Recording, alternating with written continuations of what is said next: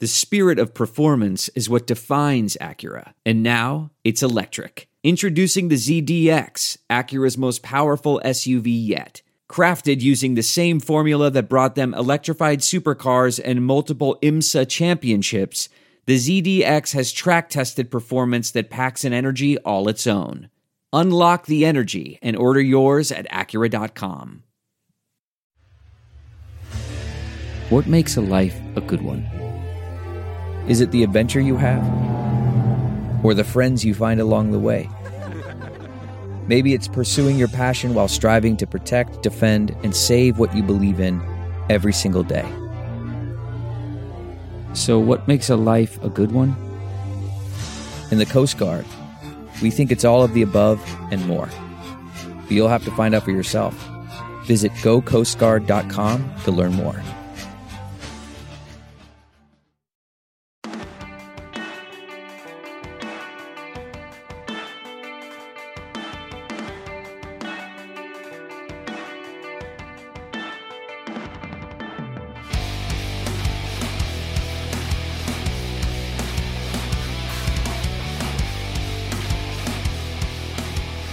What is up, everybody? Welcome back to another episode of the Bootleg Football Podcast. I'm your host, Brett Coleman, here with my wonderful co-host, EJ Snyder. We have a very fun episode for you this week.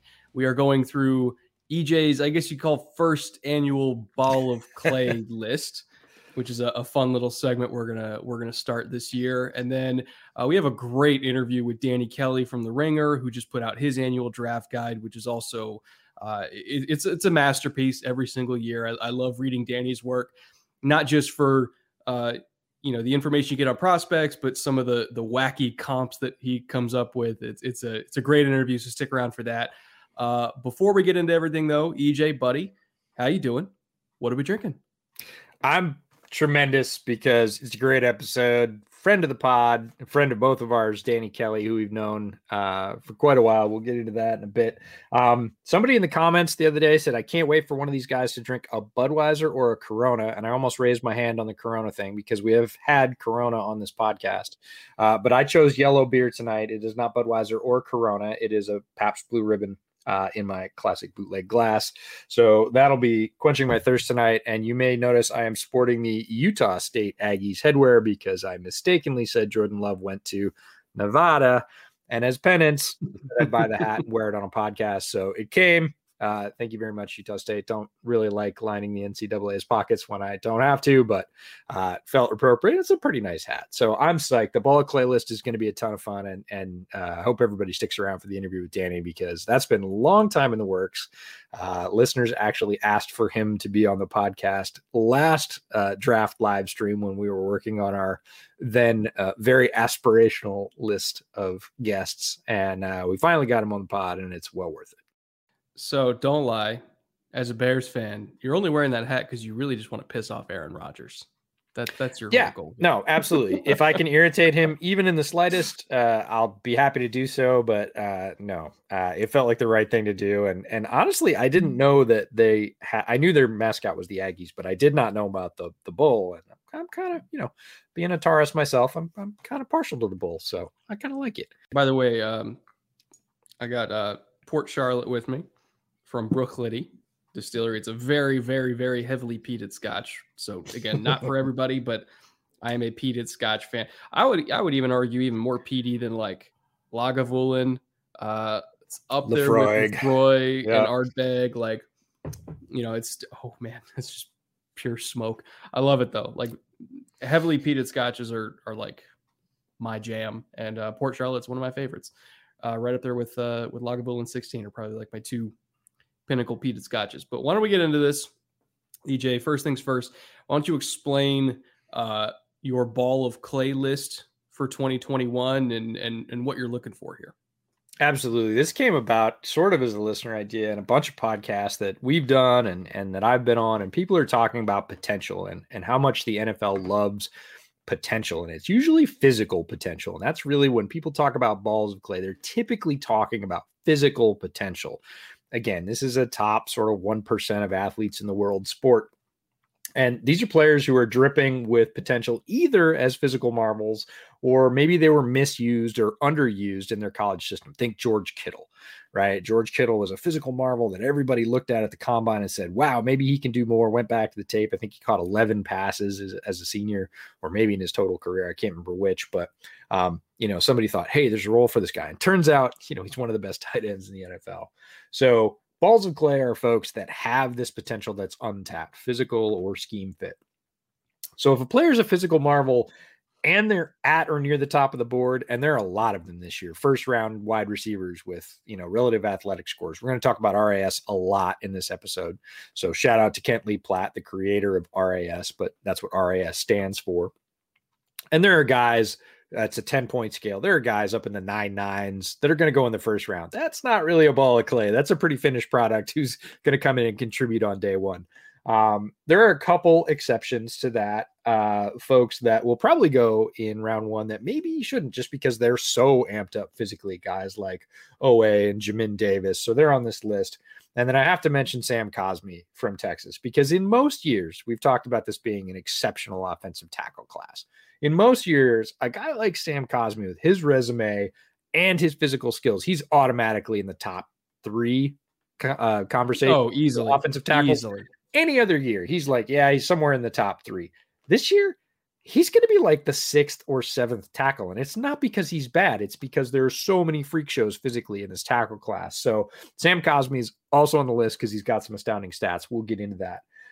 But again, RAS is the score we're talking about when I'm quoting these numbers, typically in the 9s. Kent Lee Platt, follow him at MathBomb on Twitter, created this. He's got a great searchable database. You can look up all these RAS scores for yourself.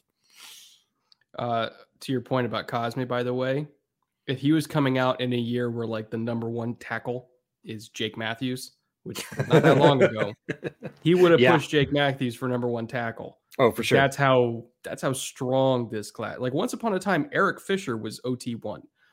Like there was a large stretch of time in the NFL where like you were wandering through the desert trying to find a good tackle. You couldn't buy a tackle. And now the last 2 years have truly spoiled us. We spent a lot of time on the tackle class last year, and this year it's ridiculous. So it's an offensive line revolution, and I am here for it. Why don't we get into these ball of clay quarterbacks here? We only have 2 names for this, but it's a couple names that we've talked about on the pod before, and I think you and I have both recognized, like, hey, neither one of these guys is ready to start at all. But just when you look at the physical tools, particularly arm strength and size and everything like that, it's not quite like a Logan Thomas situation where it's like, let's find out what he can do. But it's not that far off. Like, I think both of them are better quarterbacks than Logan Thomas was coming out. But I think in terms of physical skills, you look at both of them, like build, arm strength, mobility, all that kind of stuff. Like they are that kind of physical profile while also being better quarterbacks. And I think both of them definitely deserve having a chance taken on them at least sometime like early-ish day 3. For sure. Jamie Newman's the first one. We list him at Wake Forest. He, of course, transferred to Georgia, didn't get to play there, opted out for 2020. So your tape, you'll see him at Wake Forest. Jamie Newman doesn't have an RAS score, probably the only guy on the list that doesn't, but it doesn't really matter. What you see on tape is a big physical guy who can run, who can hold his own, getting hit in the pocket, who has a cannon for an arm when he lets it go.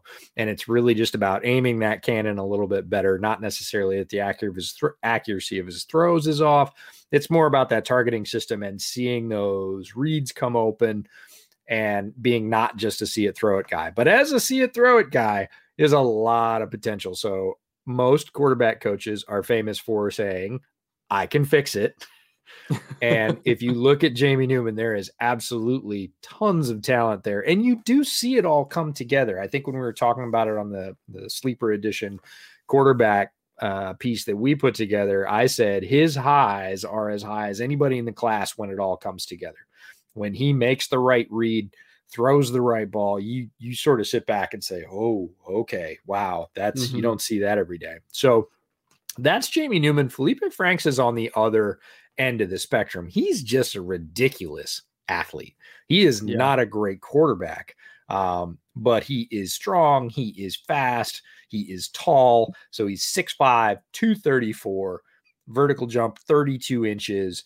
Ran a 3-cone of just over 7, ran a 4.6 140 at that size at 234. Those are all the numbers that gives him that 9.5 RAS score. So again, if you've got a quarterback coach in the league who's saying, give me a toolsy guy and I'll polish him up from the headspace standpoint and from learning our system and progressions, Felipe Franks is somebody that somebody's going to take a chance on Felipe Franks just based on that physical profile. I've seen things that say move him to tight end. Not necessarily opposed. That's what I said about Logan Thomas when he was coming out. But I think somebody will take a chance on Franks as a quarterback. They're going to find out that he has a lot of work to do in his quarterbacking game. But again, anything you want him to do, move, roll out, withstand hits in the pocket at that size, unleash that cannon. Again, you want some arm angle consistency from him. But he's got all the tools. So that's what puts him on the ball clay list.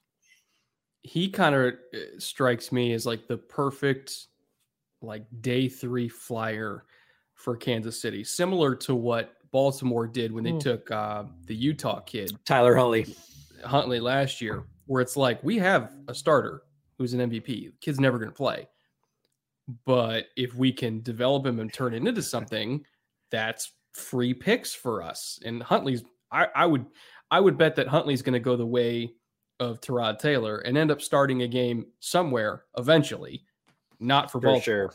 Yeah, And when I he think came Felipe in relief of Lamar, both you and I were watching that game, and we were like, "Oh, hello." Yeah, it's not just a theory anymore. Like, what we thought about him is true at the highest stage, and I think Baltimore was actually a little bit upset about that. They wanted to keep him under wraps, and several of their players said so. Like, he lights us up in practice. We don't want to show him off because we know he can play. He came out high pressure situation and kept them in that ball game, and everybody went, "Oh, yeah." So gratifying for us, like, but for Baltimore, it's a bummer. Why was McSorley over him exactly? He's just straight up better. But I think Franks can be the similar kind of thing for KC, where it's like he's never going to play unless it's like absolute worst case scenario. But now that we're actually going to get like preseason games back in a couple, and not to mention like KC's one of those teams where it's like they might shut down the starters with like a week or two remaining in the end of the regular season. Like they're that kind of team where it's like Franks is going to get playing time in Kansas City. There are some teams he would never, ever play. But Franks would eventually get playing time, whether it's garbage time, meaningless starts in the end of the year when they're sitting starters like they did last year, or obviously preseason. He would get time to shine in Kansas City, and they develop, I think, quarterbacks so well under Andy Reid. Like they could turn him into picks eventually, possibly.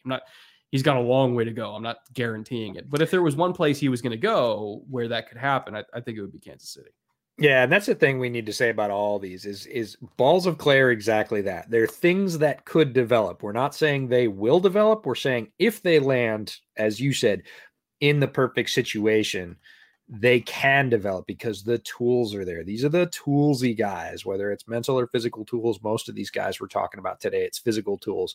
But again, they land in a good situation, they get coached up, and the best case scenario is that they become a rotational player, a starter, maybe even a star. If you're looking at NFL examples, guy like Danielle Hunter, right? Mm-hmm. Had one sack his senior year, but was just oozing with physical potential, lands in a perfect spot in Minnesota where they know how to develop defensive linemen. And now he's Danielle Hunter. So that's why the NFL is in love with these guys, that you look at the tape and you're like, but you look at their tools and you go, later on, I'm going to go get that guy. And my coach thinks that they can make a connection and turn this into something valuable. Why don't we stick with running backs here for a second? Every single year, there's so many ball of clay running backs on day 3. Like statistically, there's going to be a couple that pop off. You've highlighted a few with astronomical RAS scores this year, one of which in particular I really like, and I'll talk about after you. But what stands out for these 3 names for you to put them on your ball of clay list out of a pretty deep running back class.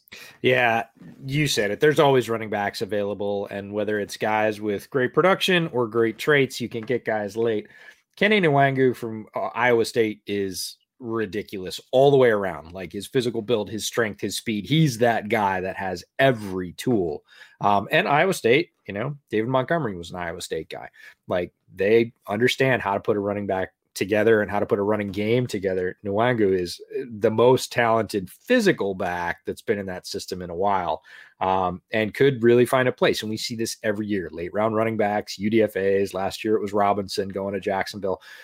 There's always a place for them to contribute. And if he gets put in the right hands, he could show some serious flashes.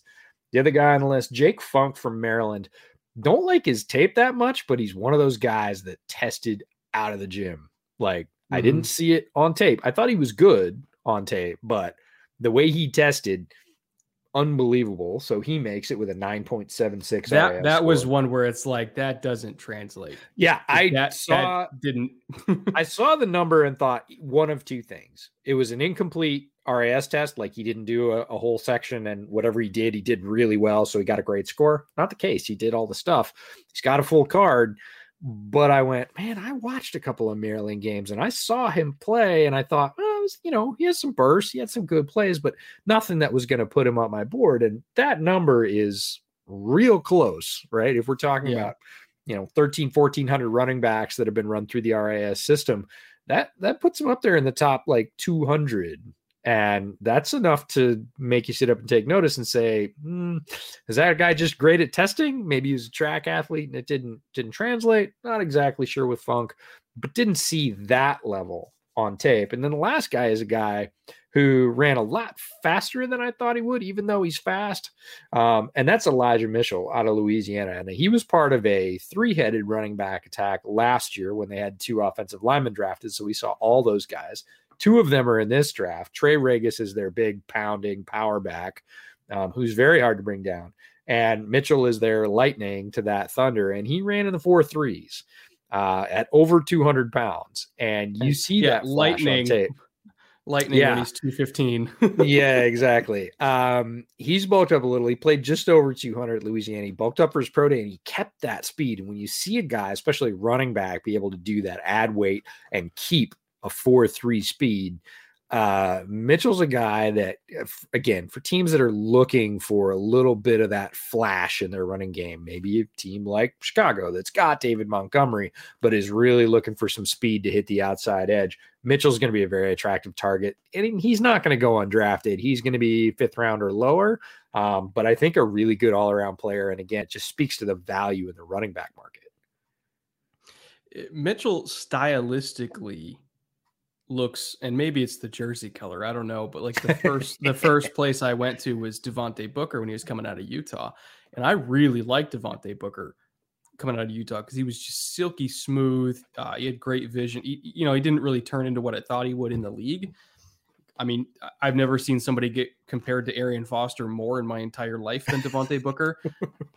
But Elijah Mitchell, like stylistically in terms of smoothness, especially is like kind of a one-cut slashing back, but he's he's got that like hashtag deceptively fast kind of thing going, where he's so smooth you don't realize how fast he's going, and all of a sudden he burns a safety's angle 30 yards down the field, and you're like, wow, I didn't see that coming. So like when he ran to the 4.3s, I was like, there's no way. But you go back and watch him and it's like, well, there's not a whole lot of DBs that caught him, so it makes sense. It's just his running style, like his gait is very deceptive. But I really like his feet. Obviously his size is good, for a faster back to carry over 200 pounds. That means you can actually like take some punishment, which is big for me. And again, he's one of these running backs where it's like round 4, round 5, and you're going to get this guy who's a complementary piece that can walk into your offense and get 10 to 12 touches a game and be productive with them. Like 4.35, you get a guy that runs 4.35 in space, you're going to get yards, like almost guaranteed you're going to get yards, especially when he weighs over 200. So he's definitely somebody that I'm looking at. Probably, I really like what you said about complimenting Montgomery with the Bears with him, because I think even though he is fast, like Tariq Cohen, the fact that he has size means he fills a different complementary role than Tariq Cohen. And I think if you got Montgomery, Tariq, and Mitchell all in the same backfield, you kind of cover all your bases. And if Monty gets hurt, like Mitchell can step in and get the bulk of the carries. Like I wouldn't feel bad about that. Like I think he fits perfectly. Yeah, they've got Damian Williams now. They picked him up from Kansas City. Again, he opted out last year. He went there? I didn't know that. Yep, they grabbed Williams in free agency. So he's the primary number 2. And how about that? I think that's a really good move for them because they needed RB2. But again, get a guy like Mitchell late, 5th, 6th. Again, the Bears have a bunch of picks in the 200s. They don't have stuff in the middle rounds. And if they stay with that, that's the kind of guy you can get that's going to be productive for you. He did run between the tackles. He's not great there. But again, as you get to those outside edges, as you get off tackle or straight outside zone, and you said one cut with speed and he starts breaking angles, that's a guy you can use. And again, with that size, he's going to be valuable on special teams as well. So it's worth the flyer. Now, staying in the backfield, your ball of clay kind of fullbacks and H-backs. I have heard both of these guys' names more on my Twitter timeline than I think anybody else in the last week. It's like people finally got to them down in their order, and you're starting to see everybody, get with it on Twitter. Tommy Tremble and Ben Mason. Why don't you talk about them for a second? Yeah, Tommy Tremble's a little bit in the Kittle mold, right? Notre Dame used him as that. Is it just a rotating offensive piece for them? And Juszczyk has sort of glamorized that role, if it's possible, in San Francisco, where they'll bring him as an offset tight end next to the inline tight end. They'll pull him on runs. They'll slide him out in the slot with motion. Can run pass patterns, can run wham blocks, can even run the football, right? I've seen jet sweeps or the little jet touch pass, right, with both of those guys. And with a athletic profile, again, 8'9" in RAS, Tommy Tremble's a little bit on the shorter side. If he was a bit taller, it was really the size part of his RAS score that kept him down. But athletically, very, very fluid, powerful, pretty fast, and super versatile. So Tremble's getting a lot of play as that sort of move tight end, functional H-back, slide in guy that you can do a lot of things with on offense, who can occupy several roles for you. And again, a 53 or 55 man roster. And Mason is more the classic banging fullback for the teams that really want to run I. Mason is super athletic, but he is compact, he is strong, and he moves people. He is that more throwback, get the stone tablet and chisel fullback, but he is extremely athletic doing it. Plays with great leverage, super hard-nosed, as you would expect from a Michigan fullback. I mean, don't scout the helmet, but come on, you say Michigan fullback, and you got a guy like Mason to do that. So a couple of guys that serve not exactly the same role, but a versatile role. And again, coaches are going to, I don't know any coaches, special team or otherwise, that are going to look at Ben Mason's tape and go anything other than that's a football player. Like, that's a guy who could coach. He wants to play football. He's a core special teamer for the next 6 or 7 years. Like he's going to stick in the league, at least for that. Not every team uses fullbacks, but if this whole notion of like, hey, 21 personnel is going to be in vogue again because defenses are getting smaller. Yeah. There are a few teams that are going to try to zig when everybody else is zagging and take a fullback or take an H-back, like take a guy that can, catch the ball on leak deep down the field while also, you're running ISO behind him. Like there's only a few guys in the league that you can really do that with. But if you think that either Tremble or Mason can be that kind of guy, and keep in mind, like Mason, when he was at the Senior Bowl, like I watched him beat linebackers one-on-one in the coverage drills. And not that those linebackers that were at the Senior Bowl were all like great in coverage. Like one of them was Tough Borland. So it's like, duh, like you can roll a trash can down the street and it would probably outrun Borland, but he still did it. Like Borland's going to be an NFL linebacker next year. Borland's going to see time on the field next year for somebody. And he was beating him out in space. So I think his athleticism translates personally. Yeah. Mason is that guy, 6'2", 246. So short and wide, 29 on the bench, which is fine, but a 6'8", 3 cone. Now he ran 4.77 in the 40, which is respectable not amazing, but it's that 3-cone, 6'8", 6'9". So here's a big guy who's really wide, loves to hit you, and can change direction. And like you said, the thing that I love the most about what you said is you get one of those 220-pound dime backers versus Mason in the hole. I'm betting on Mason 9 times out of 10, right? Yeah. He's going to clean that guy out. And that can be enough to spring that fast running back if you're using Mason as an H or a fullback. So he does have a role, and certainly down near the goal line where space is tight. Again, he's got the agility, the frame, and the power to just blast people out of gaps, and there's still a role for that. Yeah, moving on to the wide receivers here. Obviously, this wide receiver class is absolutely ridiculous. But in terms of ball of clay receivers, you highlighted a few that honestly a lot of people aren't really paying attention to, other than maybe Nico Collins. But the other guys on this list, you don't really hear their name mentioned, and that includes Jacob Harris. Like, I only saw people really start to talk about him in the last couple of weeks, but like Simi Fehoko, like Brandon Smith, like I don't really see people talk about them, even though they are kind of freaky athletes in their own right. Yeah, this wide receiver class athletically is crazy. And the guys right up at the top are the guys right up at the top, which is the scary thing. Jacob Harris led off with his 9.88 RAS score, but the next two guys, Jamar Chase and Terrace Marshall, both the LSU guys, 9.81 and 9.76. So they're freaky athletes, but people know about them. And what you said is Nico Collins down the board in his – it's funny because RAS is a balance between your size, your power, your sort of explosive power, and that's typically your jumps and your lifts, and then your speed score. So it's size, speed, and power combined. That's the relative part of the athletic score. So if you have one of those things that's greater than anybody else, you can sort of jack up that score. And with Nico Collins, it said he's 6'4". Not too many wide receivers are 6'4", but he lost a little weight before he tested, especially from last year, and his speed scores dropped a little bit. So you're getting a 6'4" guy that's now moving better than he did at a heavier weight, and it's primed to get you an NRAS, in the mid-9s. Great boundary receiver.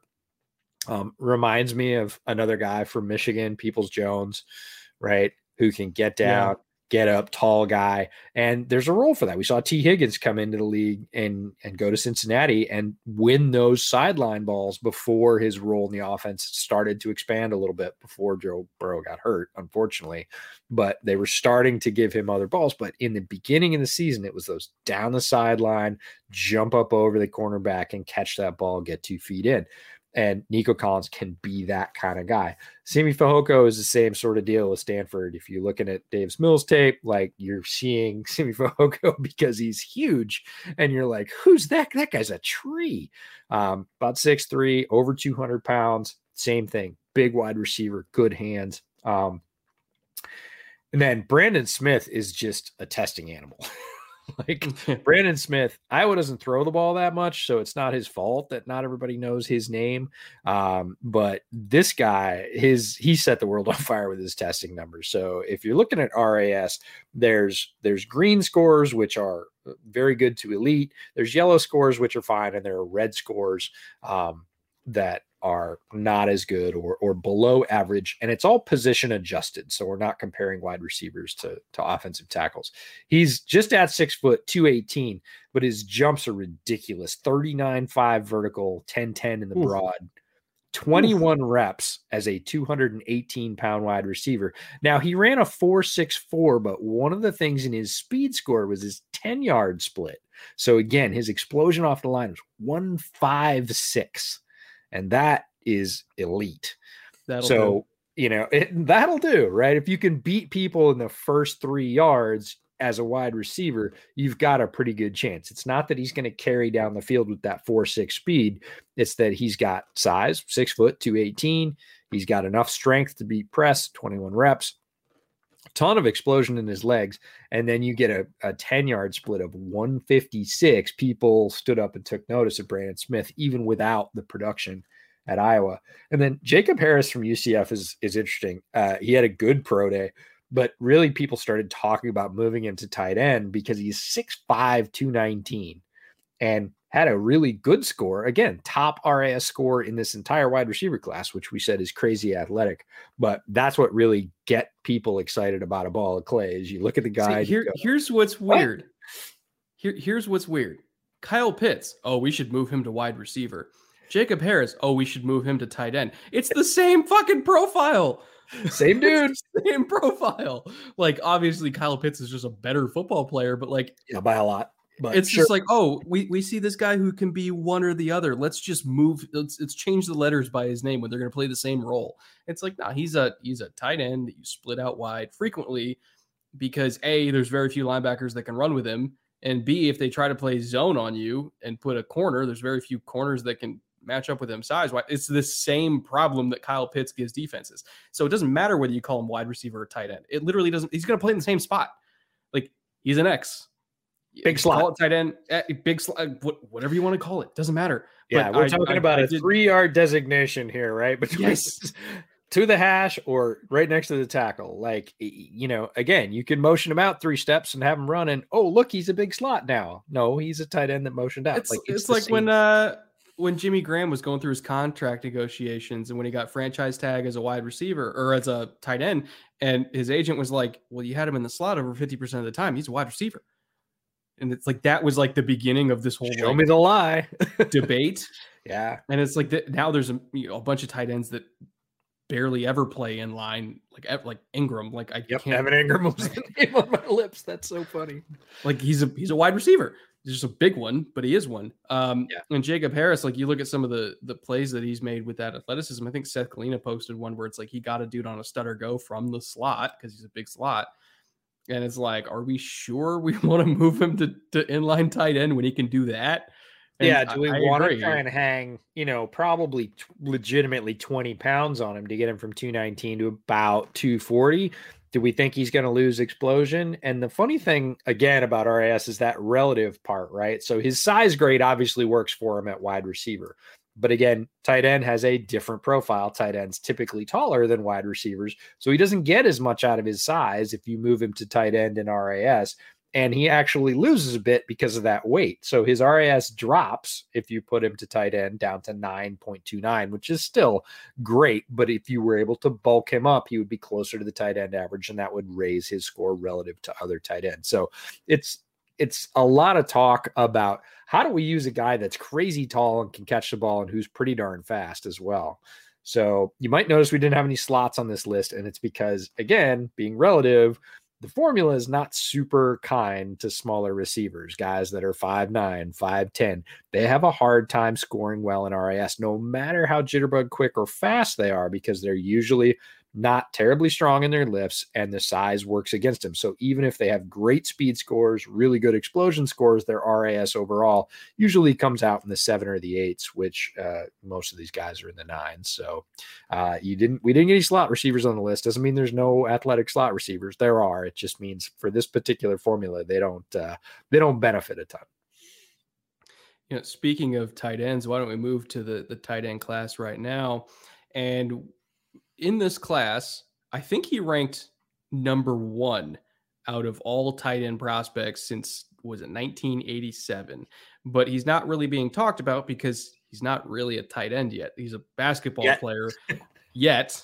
He's a basketball player at Tulane named Sammy Reyes, who got a 10 out of a possible 10 in RAS. Like literally the most athletic tight end prospect in history in the same year that Kyle Pitts is coming out, mind you, who's also arguably the most athletic tight end prospect in history. He kind of headlines this freak show day 3 group of tight ends that you have here. Yeah, so everybody talks about Kyle Pitts, and if you're at all into the draft, you've definitely seen tape of Kyle Pitts, either watching defenders against him or just freaking out because Kyle Pitts is amazing. Kyle Pitts is amazing. He scored a 9.64 on the RAS, which is tremendous. It is easily above the rest of the tight ends in this class, except for Sammy Reyes, who might be the first name on this list that you've not heard of. And again, it's because he's a Tulane power forward, 6'5", 260, benched 31 reps. Again, for a guy 6'5" with long levers, that's nuts. 40-inch vertical, which at 260 pounds is ridiculous. It's athletic. It's unheard of. Over 10 feet in the broad jump. And you're talking about the guy runs 4.6, 4.65 with a 1.62 split at 260. That's absurd. It is absurd, and he can catch, and there is a long history of tight ends coming from a basketball background. Antonio Gates, Tony Gonzalez, Jimmy. These are all big power forwards, basketball players, right? Who sit in the paint, put a guy on their hip, put the other hand up, catch the ball, one dribble to the hoop, right? And it's a very similar skill set. Now, that being said, I've only seen tape of Reyes on a practice field against air. I haven't seen him, when people are hitting him in the mouth, which is always the thing that people worry about in the basketball to football conversion. But as an athlete, he's ridiculous. I don't care what sport you have him in. Just running around in shells, you can see him. He has incredibly low body fat at that size. He is ripped and ridiculously muscled. And, from it. I don't know about you. Do you like watching basketball tape for football players? Happens every once in a while, right? You can see their feet. That's the thing is like you can see how they move for sure and how they catch. Can he open it? Yeah, how they catch, but it's like can he open his can he open his hips like easily? Are his because a basketball is 70% footwork, especially for a power forward. Like it's not necessarily like easily translatable, but you can at least see how he moves as an athlete, and you can kind of just picture in your head of like a coach can work with that. It'll take a while. Like he's going to be a practice squad guy, almost guaranteed. Sure. But I mean, so was Jordan Mailata, and the Eagles were patient, and it worked out. Like Mailata might actually start ahead of their first round pick that they got out of Wazoo a couple of years ago. Like it can work. You got to have faith in it. It can absolutely work. And my favorite thing, if I do have to watch basketball tape, is show me a fast break. Right? Mm-hmm. Show me them on the perimeter. Somebody gets a rebound and they go dead set for the other end of the court, and their point guard throws them a lob. Like that's what I want to see, because that's the skill set I'm looking for. How are you? Can you catch in traffic? Can you convert? Right? And Reyes is just an incredible athlete, and if he has a taste for contact, he'd be a ridiculous special teamer at that height, weight, speed. The other guys on the list you probably haven't heard of either, but we have an Iowa tight end. How weird is that? Iowa's cranked some tight ends out. This is not that guy, but Sean Byer, who went to Iowa, 8.77 RAS. That ranks him 114 out of 928 tight ends between 1987 and 2021 that have gone through this measuring process. So he's got a really good athletic profile. Again, production was extremely limited at Iowa. Sound familiar? Should. Iowa doesn't use their tight ends a ton. But Byer is a guy that quietly is getting a lot of buzz because this tight end class is not great, and he's got a ton of physical potential, and people aren't so worried about the production because they can explain it away using the Iowa system. So Sean Byer is a guy to keep an eye on. And then the last one, smaller school guy, Central Missouri, Zach Davidson, big height, weight, speed guy. Production is against a lower level of competition, like all sort of Division II, Division III type players. You've got to project him athletically and say, I'm going to have some patience. They're going to start out on the practice squad. They're going to start out maybe as a special teamer if we get lucky. Can they work themselves in versus competition? It's great to have some of the lower level all-star games for this kind of thing, right?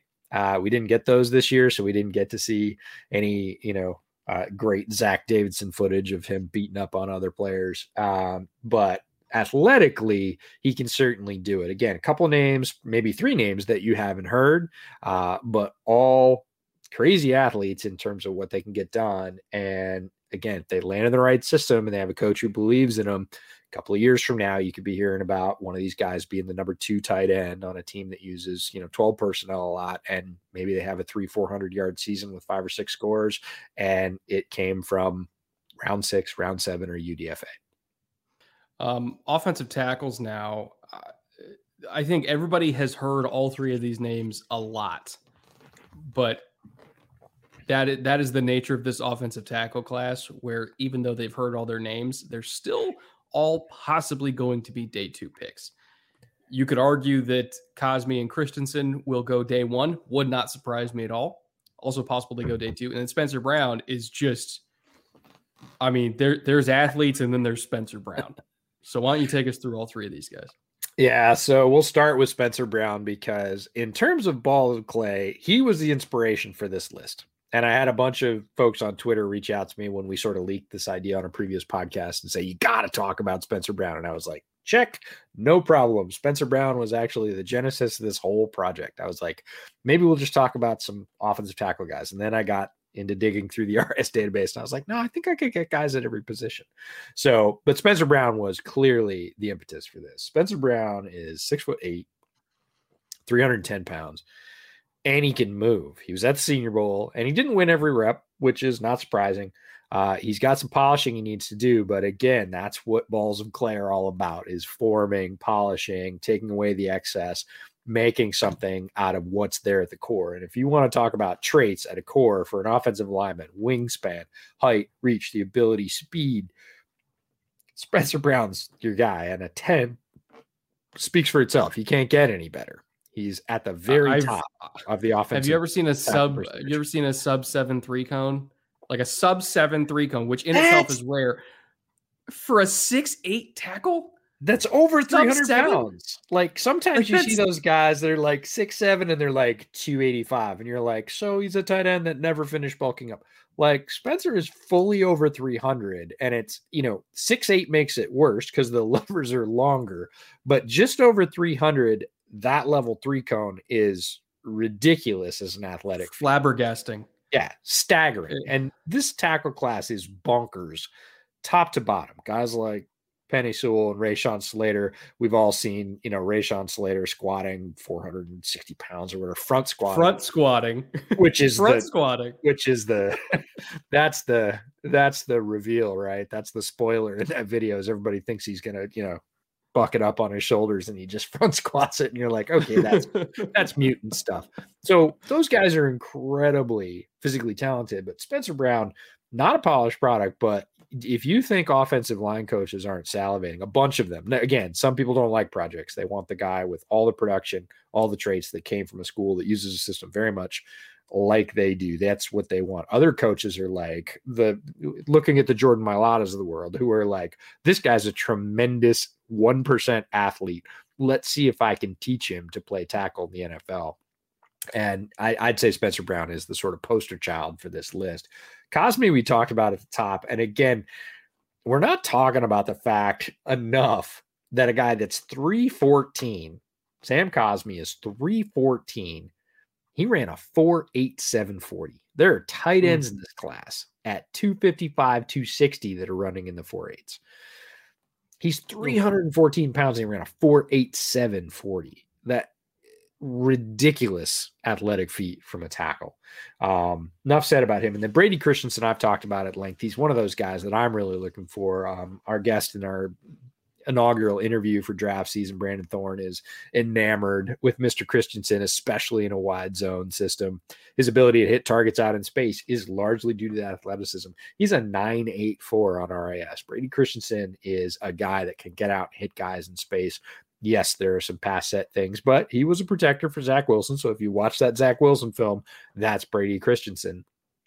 Again, a guy that could very well go in, round 2. I don't think he's going to be a round 1 guy, but I could see him very well in round 2.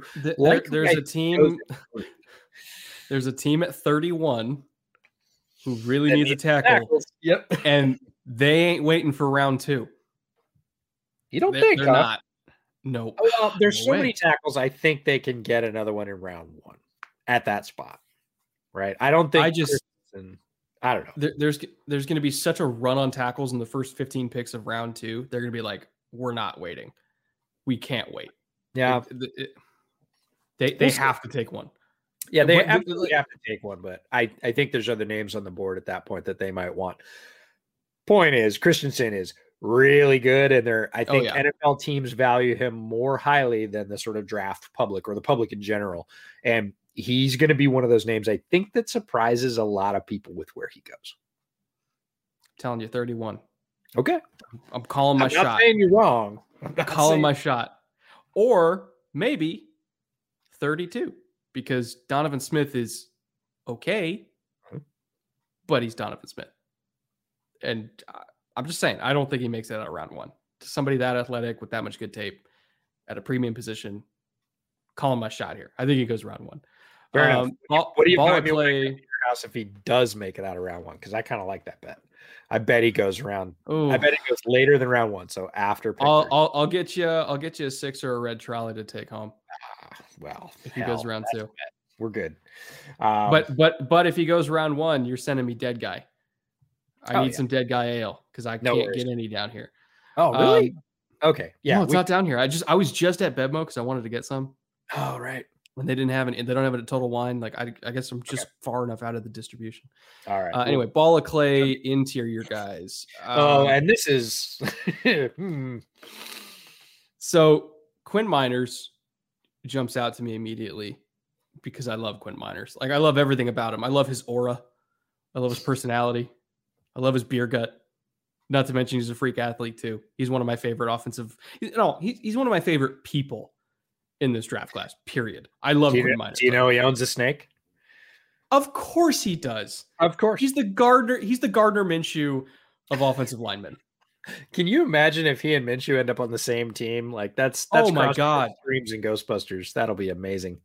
Oh my! I need a constant 24/7 webcam of just their hijinks all the time. And then you got Sedarius Hutchinson from South Carolina and Trey Smith, one of my favorite guards from Tennessee, one of Duke Manyweather's guys who I place a premium on. Pretty much if you work with Duke pre-draft, I automatically assume you're going to be a better rookie than you were in college because he gets dudes ready to play. And Duke raves about him. Jeff Schwartz raves about him. So I'm decently high on Trey Smith and had a much higher RAS than I expected, to be honest. Yeah, Trey Smith is getting it from his size and his explosion. He's not a particularly fast dude, but he is a massive dude with really good power. And one of the guys I think is probably not getting enough press. He had some very serious health issues in the middle of his career at Tennessee. Seems to be fully healed from those. And I think is just kind of slipping below the radar for that. Because if you look at the tape, he mauls guys. He is an absolute bulldozer. He's a massive human being. He carries that weight well and can move it and other people with it. So Trey Smith, 991 on the RAS score and almost zero buzz. You hear about, Ben Cleveland, who's another crazy athlete. Again, tons of crazy athlete in the interior class as well. Miners, 998. Like just what he did at the Senior Bowl was not like some guy getting lucky. It is a high level athlete in a package with a half shirt and a beer gut who's bowling guys over because he happened to go to Wisconsin Whitewater, but he is a top 1% athlete at the interior offensive line position. And then Sedarius Hutchinson, is the one name that folks probably haven't heard of out of South Carolina. Massive dude, 9.89. Definitely size carrying that RAS score for him, but can move at that size. That's mostly size. Yeah, and again is if you go and say, "Oh, I'm gonna look up film on this guy. How's this Hutchinson guy?" Like his film's okay. Like I think he has a future playing guard in the NFL, probably as a rotational backup on the interior offensive line. But what you can't find walking around on the street is people with his size. Like there are only it goes back to Bill Parcells' planet theory. Right, that there's only so many guys on the planet that are that size. 6'3", 321, bench pressed 35 reps. Here's the scary part, as if that part wasn't scary enough already. He's 321 pounds. He had a 31.5-inch vertical, which is great for 320. Like 321 itself, like people think like, oh, like here's the thing. A lot of people, when they think of guards, they think of guards as like 330 pounds. Like 330 is rare.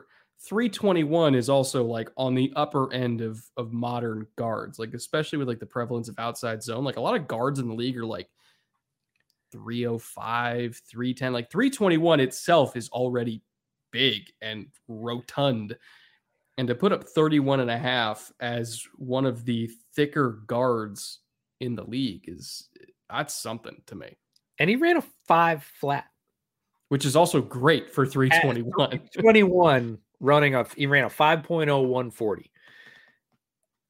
as an athletic feat, regardless of what do you think about his coordination or his tape or anything else, like 321 moving at 5 flat. I challenge you to go out to your nearest football field and try and run 5 flat. And I bet you don't weigh 321 pounds. You won't come anywhere close. Imagine that much mass moving at that speed. Sedarius Hutchinson's a guy that, again, we talked about it last year, that sweet spot of 3rd or 4th round is you can get guards that can play, right? And somebody's going to take a chance on him in that sort of 3rd, I think might be a little rich, but it could be into 3rd, 4th, 5th round range. They're going to jump on a guy like Sedarius Hutchinson and say, I can power system, right? Just plug him into a place like Pittsburgh. He just, yeah. I just looked it up. 321 pounds is in the 82nd percentile of all interior offensive line prospects in the last 20 years. So that's a big boy. Jumping like he's that, not super tall. And that's the other thing. He's only 6'3". A lot of these guys we're talking about now, 6'3" is pretty tall for regular folks, but for football offensive linemen, you're talking about 6'4", 6'5", 6'6", Spencer Brown, 6'8", right? These guys are really tall. So 6'3" is a bit compact. 321, he's built like a square, but he can move 5 flat in the 40. Yeah. Nothing to sneeze at.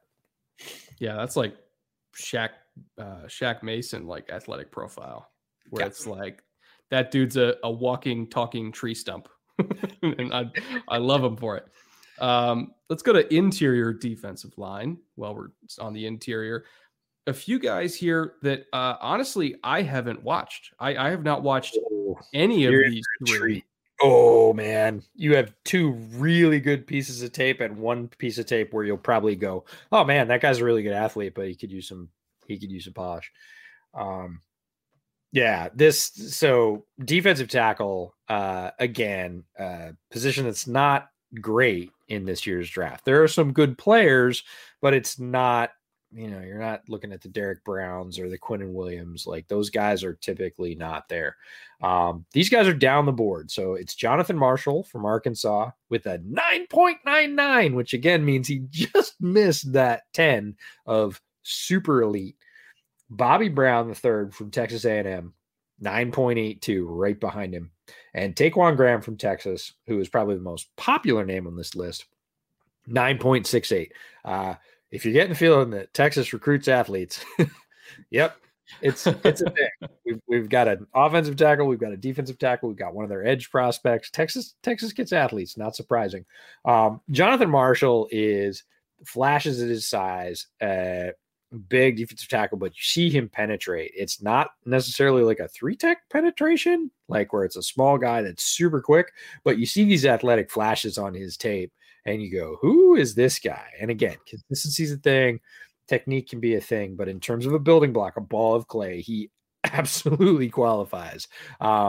Bootleg listener actually said, wait till you get to Jonathan Marshall tape. And so when I was going through the defensive tackles a couple of weekends ago, I did the top 4 or 5. And then I was like, okay, I got I'll pick up Jonathan Marshall. Somebody said Jonathan. Whew. Yeah, there's some flash moments on Jonathan Marshall's tape. And then Bobby Brown is a guy that Warren Sapp, who knows a thing or two about playing defensive tackle, said mid-season, he said, that guy can play. That Bobby Brown kid, that guy can play. And I was like, okay. So I put a little check next to his name, said when I get around to him. Bobby Brown's about 6'4", over 300 pounds. And shows he's the Jamie Newman of defensive tackles. Right? Huh. When you see everything come together for him on a rep, it's awe-inspiring. You're like, oh my God, that's an all-pro defensive tackle. He doesn't do it all the time. But when everything comes together, the timing, the hand placement, the power, the speed, he wrecks folks. Like there's enough there that defensive line coaches around the league are not missing Bobby Brown. He's been elevating in terms of public perception over the last, I would say 2.5, 3 weeks. I think he's been that high on draft boards since probably before December, right? The defensive line. If he's at A&M, that means scouts have known about him for 2 years already. Oh, for sure. They just wanted to make sure he carried through and that he was still that guy. And there are people who are like, give me the Bobby Brown because he is if you were drawing up a defensive tackle in a lab, it would look a lot like Bobby Brown. It's ridiculous. And he does play to that. It's not just, looks great, doesn't play like that. You see the flashes on tape, but you don't see him all the time. And he needs a little more variety, right? But all the physical tools are there. And if you can get a good defensive line coach that can coach him up with a little bit of variation, look out. He's going to be very effective in the league. And then Taquan Graham is a pure athlete, a little bit lighter. They call him a defensive tackle, but he rotates kind of between interior 3 out, exterior. They'll put him out as far as 5 outside. And you see him just whip people athletically. Like, he's fast. He's a little bit lighter. He's real strong. You're looking for a little bit more consistency with hands, or a little bit more variation and consistency with hands. But on the plays where he makes plays, you just kind of go, oh, okay, guys his size can't normally move like that. And again, Texas has no problem recruiting athletes, and Taquan Graham is that. So there are coaches out there who are like, give me that guy. I can make him do what we need done in our system. So it's all 3 of those guys are down the board, but all 3 of them are nutty athletes. Let me ask you a question, since you're the one who's watched all of them. Do any of them go ahead of Milton Williams? That's an interesting question, because I watched Milton Williams right after Marshall and right before Brown. So it's just athlete. Yeah. And I was most pumped before I started. I knew more about Milton Williams' athletic profile. So I was more excited for him as that kind of raw athlete, just to see him blow people away with physical skill. And I actually saw less of it on his tape than I saw on Marshall or Brown's tape. Interesting. And they're also bigger than Milton Williams, because Milton's more of like a... Milton Williams' size profile makes him a very interesting fit. He's got to be in the right place. Now, this being said, if Milton Williams ends up with the right defensive line coach, because he's like Bobby Brown, if he does it all right, it's awe-inspiring. There's not many guys on the planet that can do that. He doesn't do it all the time. He needs... I know this sounds like a broken record, but this is the ball of clay thing, right? You're dealing with athletes who are going to go in the lower rounds because they don't have a counter move, because they just push into people. Although they're big and strong and fast, you need to get them using those skills you see when they absolutely blow up a play. I posted one of Bobby Brown where he so they have that little H-back lined up on his side of the formation, and he hits guard hard enough that he opens him completely and blows him into the puller. And that was supposed to be the gap where the running back was coming through. So the running back shows up at the scene of this traffic accident and is like, oh my God, and falls over. And Bobby Brown just like literally blew through this guy, knocked him into the puller, saw the running back fall over and goes, yeah. You're just like, what was that? It was literally a straight line. But he hit the guard hard enough that he knocked it back into the puller's lane, and that mess just tumbled into the running back, and he just kept running and put his hands up. And you're like, holy cow. Like I said, it's like Hulk smash stuff on Twitter. I mean, he just bowled through the line, completely wrecked the play, didn't even tackle the guy, but you got to credit him with it, I guess. I mean, Jadeveon Clowney used to do that all the time, where it's like, you might not make the tackle, but he'll make your offensive lineman make the tackle, and that's good enough. Yeah, and that's what you see when Brown puts it all together, and there are defensive line coaches who are salivating about that potential. And Warren's not wrong. Dude can play. Let's keep it with defensive line here / outside linebacker, I guess you could say. We'll talk about the edge as a whole, kind of looping guys in that stand up or play with their hand in the dirt here. I think obviously the headliner, is going to be Jason Owe from Penn State, who's like already building a legend for himself just in terms of the pure athletic profile. There's a couple guys behind him on this list, though, that in a normal class that didn't have Jason Owe would be seen as like top tier, like tippy top athletes, like Joseph Osai in particular. How many outside linebackers do you see with 40+ inch verts? Joe Tryon is like the poster child for pocket crushing edge rushers. Like there's a bunch of dudes in this class. It's kind of a low key, decent edge class. Like, again, not a whole lot of huge names at the top, but all these guys are not just draftable, but I think like actual quality prospects that you're going to get either late first round or outside the first round. Yeah, most of these guys are going to be outside. Owe is the exception. Owe is going in the first round because he's such, and we talked about him at the top of the podcast, that he's just such an exceptional athlete. He just breaks the mold in so many ways in what is a very athletic position as well. If you're saying you're the most athletic edge player, like edge players are athletic by definition. If you're saying you're the best of that alpha group and you're standing out, I mean, you run a 4.3 at whatever he weighs, 260, and it's just like, okay, you just don't incomprehensible. You just don't see guys move like that. And again, always production at Penn State. If you've watched his tape and sort of scratched your head and said, why are people talking about him in the first round? This is the ball of clay prospect on the defensive side. This is the guy that people are like, he's Daniel Hunter. That's the comparison, right? Owe had no sacks. Hunter had one his senior year. They just ooze athleticism, and there are defensive line coaches out there who are in love with that and are like, give me that guy. Give me that guy. Nobody can move like him. I can make him move better than the guy across from him, and that's going to create mismatches for me. So Owe is that headliner. He will go in the first. The rest of these guys probably not going in the first. Tryon might sneak in. And then Osai could, but I really don't think that he will. So Janarius Robinson and Josh Kando from Florida State are their edges, both of their edges from Florida State this year. And again, Florida State, being in Florida, doesn't have any trouble recruiting athletes, kind of like Texas, right? No, There's a lot of guys. Throw a rock and you're going to hit a 5-star athlete. Like, right. I think if you drive like a 20-minute circle from wherever your campus is and hit all the Friday night games, you've got probably 25 prospects that are going to go Division I. Florida is chock full of football talent. And Janarius Robinson and Josh Kaido, they both fit that profile. They are big. They are fast. They are strong. You see them on tape and you're like, why is this guy not a first-round prospect? Look, the defense wasn't great for FSU this year. Again, a ton of athletes. They got a safety who's crazy athlete. It's going to get drafted. Got a corner who's going to go maybe first round, top second for sure. Like, again, throw a stick at FSU's defense. You're going to hit a ton of top tier athletes, and both of their edges are top tier athletes. Neither one of them produced. And we talked about this a lot last year, like on our Defensive Gems episode, these pairs of edges, right? Notre Dame's got a pair of edges this year. Ogun Dalen Hayes, Florida State's got a pair, and Robinson and Kando. And you see this, that Pitt's got a pair, and Weaver and Jones. So we got the same thing. We got 3 schools with pairs of edges that are going to go. These guys make flash plays, both of them, big, strong. They need to use it to learn their gifts more consistently. But if you're looking at athletic profile, big, strong, fast guys with wide frames, both those guys qualify. Talked about Owe.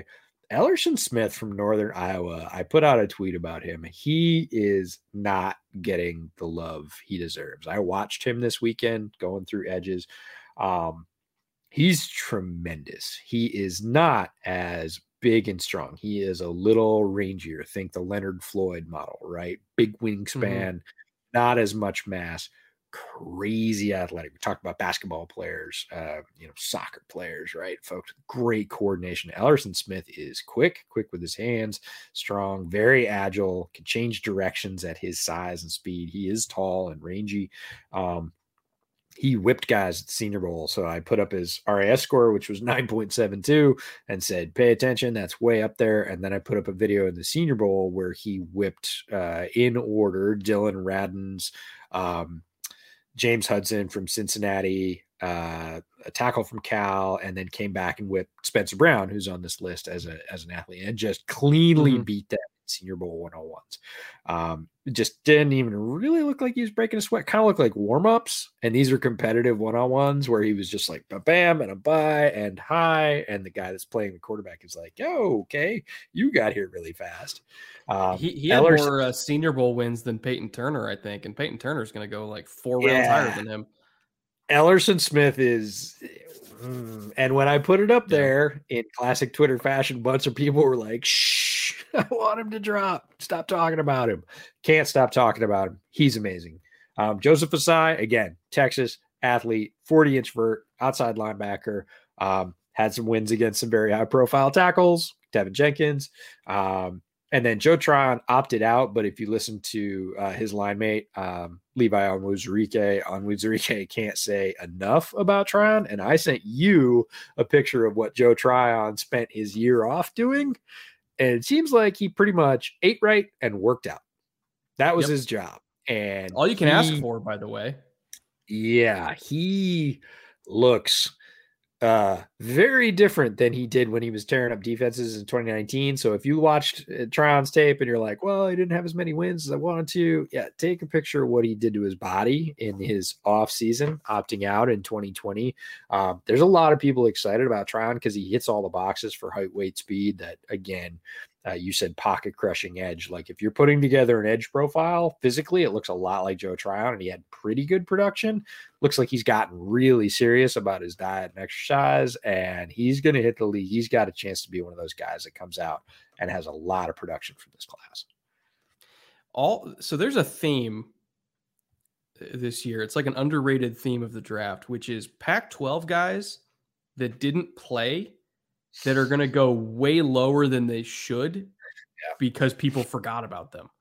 And like, there's a couple more that we'll get to later in this show that like fit that bill. But like, you look at through like like I'm putting together my position rankings right now for Film Room. And like, it is littered with Pac-12 guys that opted out because, you know, the Pac-12 like season was a mess. Like nobody knew if they were going to play, and then they did, and it was like 6 games. Like, so a bunch of guys were just like, screw it, I'm going to go work out, like Joe Tryon.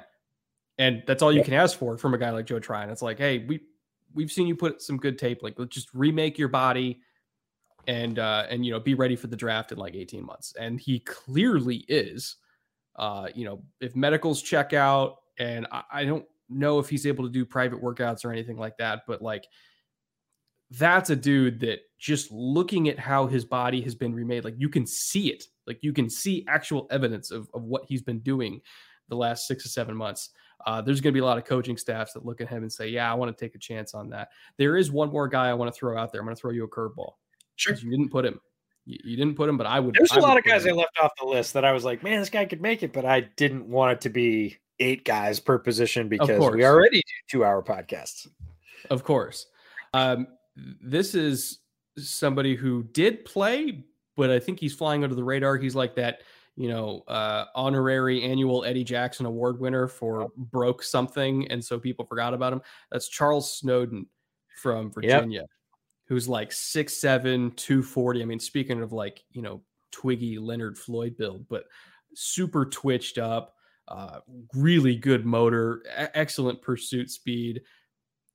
Again, with his build, sometimes he can get dug out a little bit in the run game, but he's so lanky and so twitchy, and I'm not talking like thin and undersized like a Barkevius Mingo. Like he actually does have some power.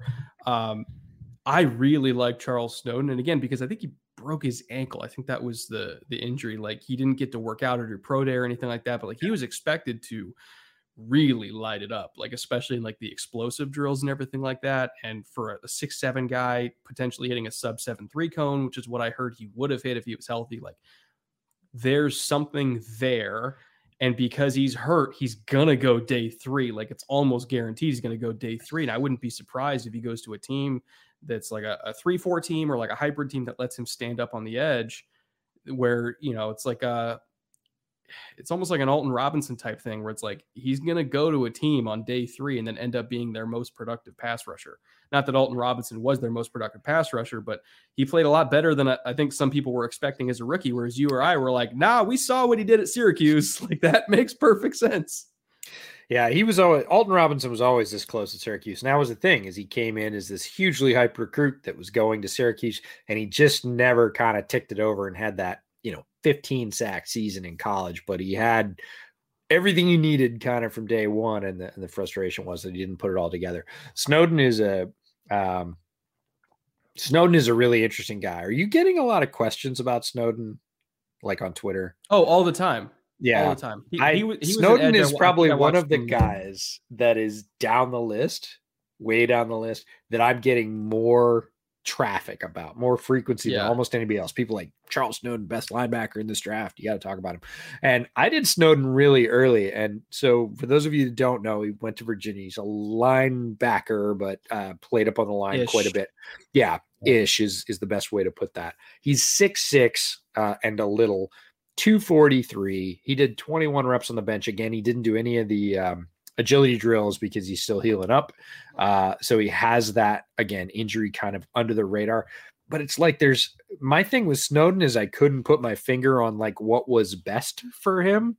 He can do a lot of things, and he does do a lot of things on tape at different times, get out and clog up passing lanes with that huge length. You'll see him occasionally like take on a tackle from the side and really sort of set the edge again, get a lockout. And occasionally you'll see him win inside, which is kind of odd. But he didn't do any of that. It didn't seem like he did any of it at like a premium level. There wasn't one thing that I was like, that's his deal, right? That's his trump card. He's going to beat everybody with that thing, whether it was a move or a place he played very well in the field. They moved him around. He did a lot of things, super versatile, crazy long frame.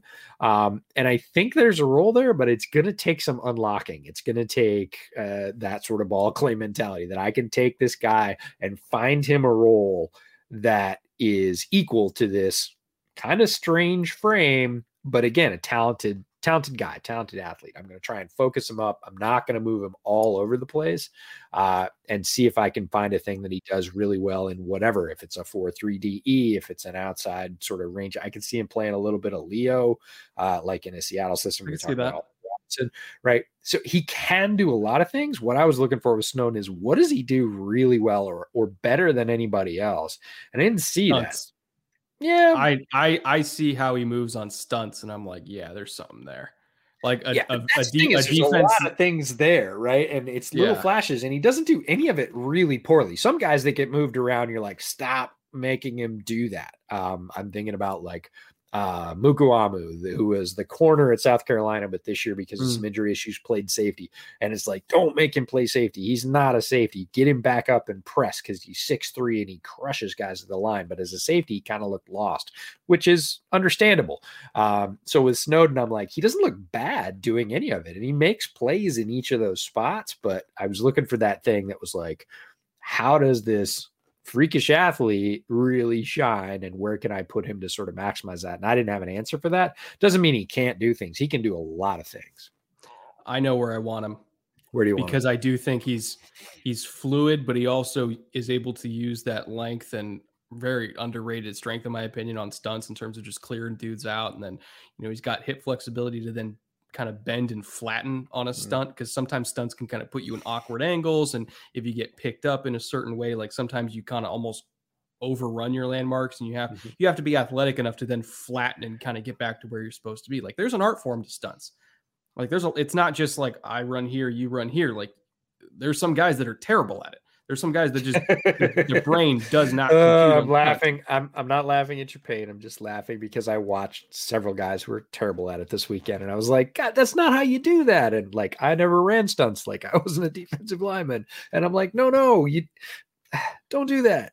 Like they don't understand. Like, hey, you're setting a pick. It's basketball. Like if you're setting the stunt, like some guys don't know how to do it. Some guys just don't know how to finish a stunt because they're not athletic enough to do it. Like Snowden, I think, is a guy that just gets it.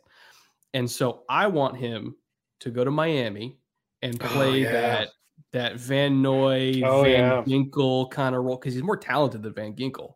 Van Ginkel right now is just a more disciplined player. Like he knows the role. He just makes a play every single week. Like when we were doing game recaps, we'd always have a note of like Van Ginkel did something again. But I think you can put him in that role, and like he's more athletic than Ginkel. He's bigger than Ginkel.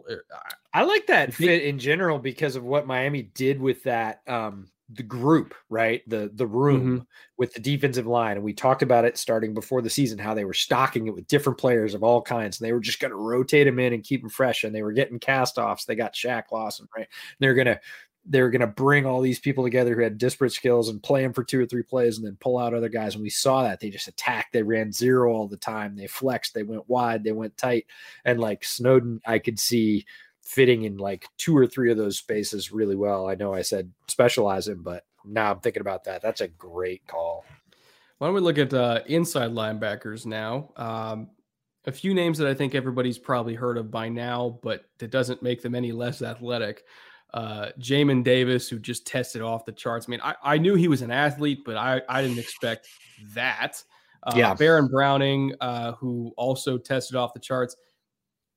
I'll reserve my thoughts on Browning just as a player after you talk about him, because I think I'm lower on him than a lot of people.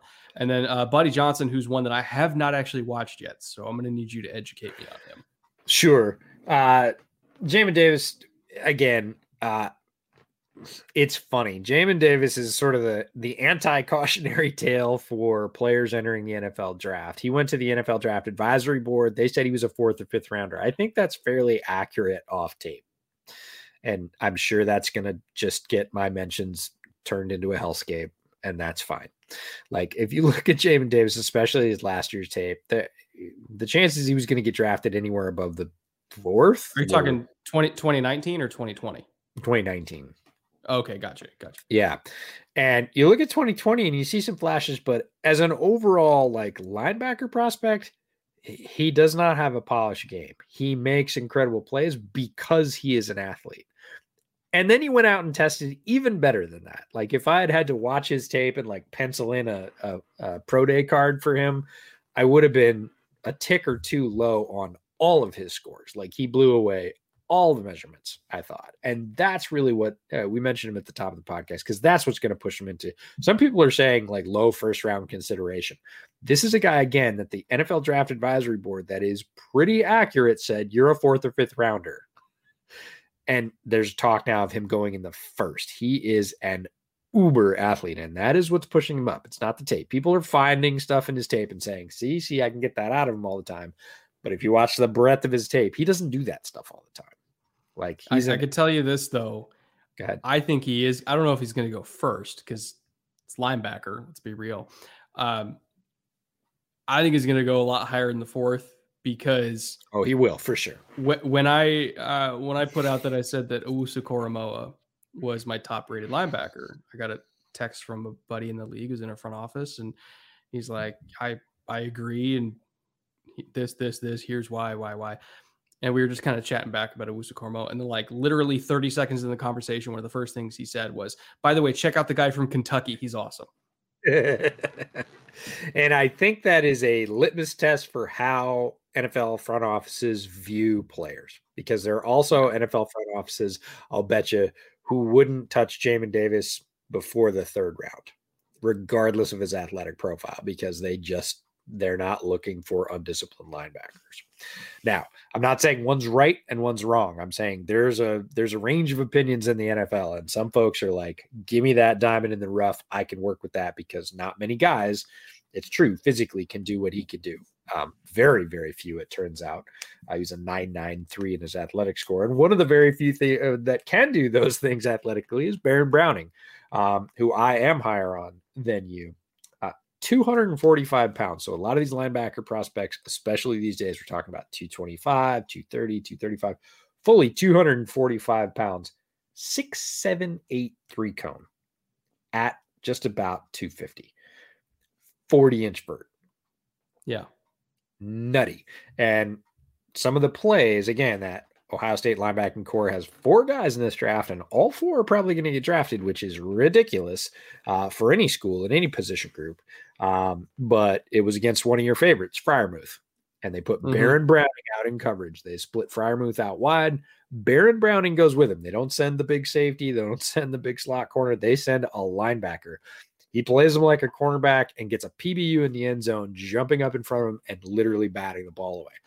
Has skills that make him look like a defensive back at 250 pounds. Now, does he do it all the time? No. But again, can you find 245-pound guys that run a 6'7", 3 cone and jump 40 inches? You can't. And he's got some pretty good tape at a high-level school to back it up. Some injury questions for sure, and I could absolutely see that dropping him. But in terms of height, weight, speed, plus some tape that looks really good, I like Browning's tape better than Jamin Davis's tape by quite a bit. It's a guy that makes the list. And so go ahead. I you and I are completely flipped on Jamin Davis and Baron Browning. Because I personally like Jamin Davis's instincts. Like, he's aggressive. I get that. He's super aggressive. He takes chances. Like, he will wrong arm a pulling guard and shoot backdoor with some linebacker coaches will say, "Are you fucking insane?" But he'll make the play. He's aggressive. I'll give you that. I like his instincts more than Baron Browning, who you look at him as an athlete and you're waiting for him to do something. And like occasionally, not even like you put him out wide on Freiermuth where it's like, it's a one-on-one, go be an athlete. But in terms of like playing in the structure of the defense, like I think the reason why he didn't play nearly as many snaps as Pete Werner is because Pete Werner just knows what he's doing. Yeah. And like Pete Werner, like that's somebody I would also put on this list who I think is going to be the best out of these Ohio State linebackers. I think he's going to be the first one drafted. Dude had like a 39.5-inch vert as a 6'2", 235, 240-pound linebacker, which is also insane. But he's also just has much better instincts. He's a phenomenal blitzer. He's like a top 6% athlete in terms of RAS score. Like, I just pulled it up right now. He had a 949 RAS, which is I love amazing. Werner. And if you could, this is the classic. If you could, Werner's really good. Like, I think Werner is the best package out of the four. Hilliard made some plays, but his athletic profile is lower. Browning's athletic profile's through the roof, 998, but didn't make as many plays as Werner. And Tough Borland just can't run for most roles at linebacker in the NFL. So you're talking about the top three and really about the top two, Werner. And this is the classic. If you could take Werner's head and put it on Baron Browning's body and there was no injury concerns, you'd have the ultimate 10 linebacker. You'd have Luke Kuechly. Yes, you would. And I absolutely agree that Werner is, if I was picking between the two, that I would take Werner because he's cleaner medically from what I've heard than Browning. He's similar size and he makes more plays because his instincts are better than Browning's. So yeah, he was considered for the list and I think he's the best of the four. So I don't think we're anywhere different on Werner. Jamin Davis, if there was another linebacker at Kentucky that was anywhere near Werner in terms of, his ability to diagnose and make plays, I think you would have seen even more sort of disparity in Jamin Davis's tape, but that's neither here or there. All these guys are crazy athletes. Buddy Johnson, a guy that's on this list because he's an athlete, a friend of ours, Craig Stout, at Barley Hop on Twitter, loves Buddy Johnson in the later rounds for the Chiefs. And I've learned to listen to Craig's instincts. So I watch Buddy Johnson. I don't like Buddy Johnson's tape. I see he's an athlete. I don't like his tape that much, but I trust Craig. So I sort of have that reservation in the back of my mind, like maybe I'm not looking at it right, or maybe I didn't watch the right tape and I only watched a couple. So, it's possible that I missed Buddy Johnson's best, but he's absolutely an athlete, short, stocky, but super fast. Again, aggressive like Jamin Davis, but not quite the athlete. And not so much in pass coverage, which I have learned to crank up my dial on kind of linebacker coverage and pass coverage because the NFL requires it now. There is, first down is not a guaranteed running down. You no longer have run pluggers that come off the field. That's not a thing. So if a guy struggles in pass coverage, as a linebacker, he's going to get a lower grade from me because it's just a necessary requirement of the job these days. So the only system that I could think of that like really uses gigantic, I don't want to say slower, but just like not as fluid linebackers. The heavies. It's Belichick up in New England. It's Flores. And it's funny, like I've been watching those Coach Vass videos because he knows the Belichick system. He has all their tags, all their language, everything like that. So like he knows their stuff, backwards and forwards. And it's funny, he's going through like their dime package stuff, both in terms of fronts and coverages and how they use Hightower. Like when it's third down, he ain't covering, he's rushing. Like they literally create all their fronts and everything like that around Hightower as a rusher, because why would you use him in coverage ever? Like Van Noy's the dude that covers, or now it would be Josh Uche as well as Van Noy, and probably Duggar too, to a degree. But it's like, those are the only two systems that I could think of where they're like, 250-pound linebacker. Sure. Let's fire it up. Yeah. That doesn't move like Zaven Collins. Yeah. I'm with you, and there's not that many of those guys out there, and these are a couple of them. Like, that's the thing about Baron Browning is he is a 250-pound linebacker, and he does move like that physically. Now, whether you can get that tied into, again, we've talked about instincts. Bad instincts just take you to the wrong place faster if you're a great physical marvel and you don't know what you're doing.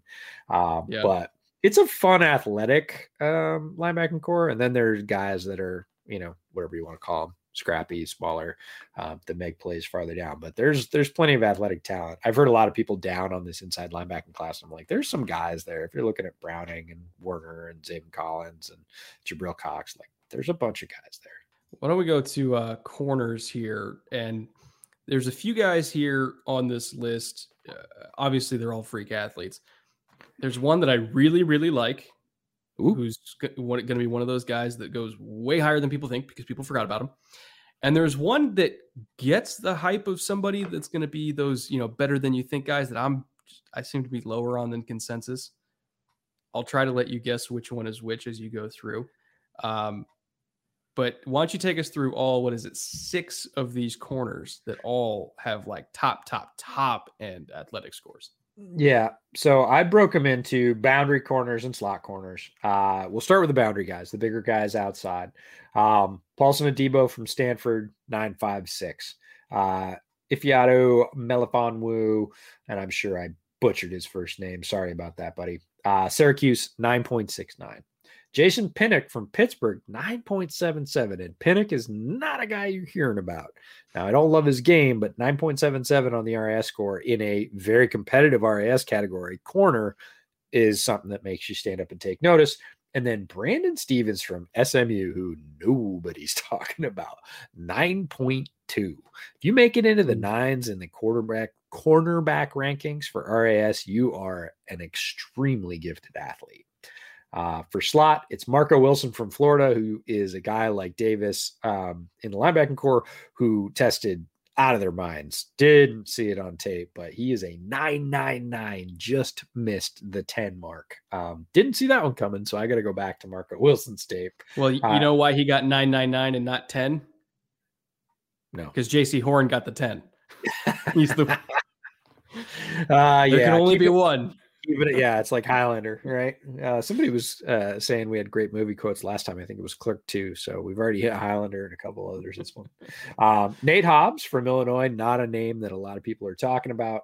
Good size, 9.59. That's a slot guy. And Robert Rochelle, who many people talk about because he went to Senior Bowl, Central Arkansas. Pretty raw, but 9.65. So again, ball of clay. Yeah, he's the one where I'm kind of like,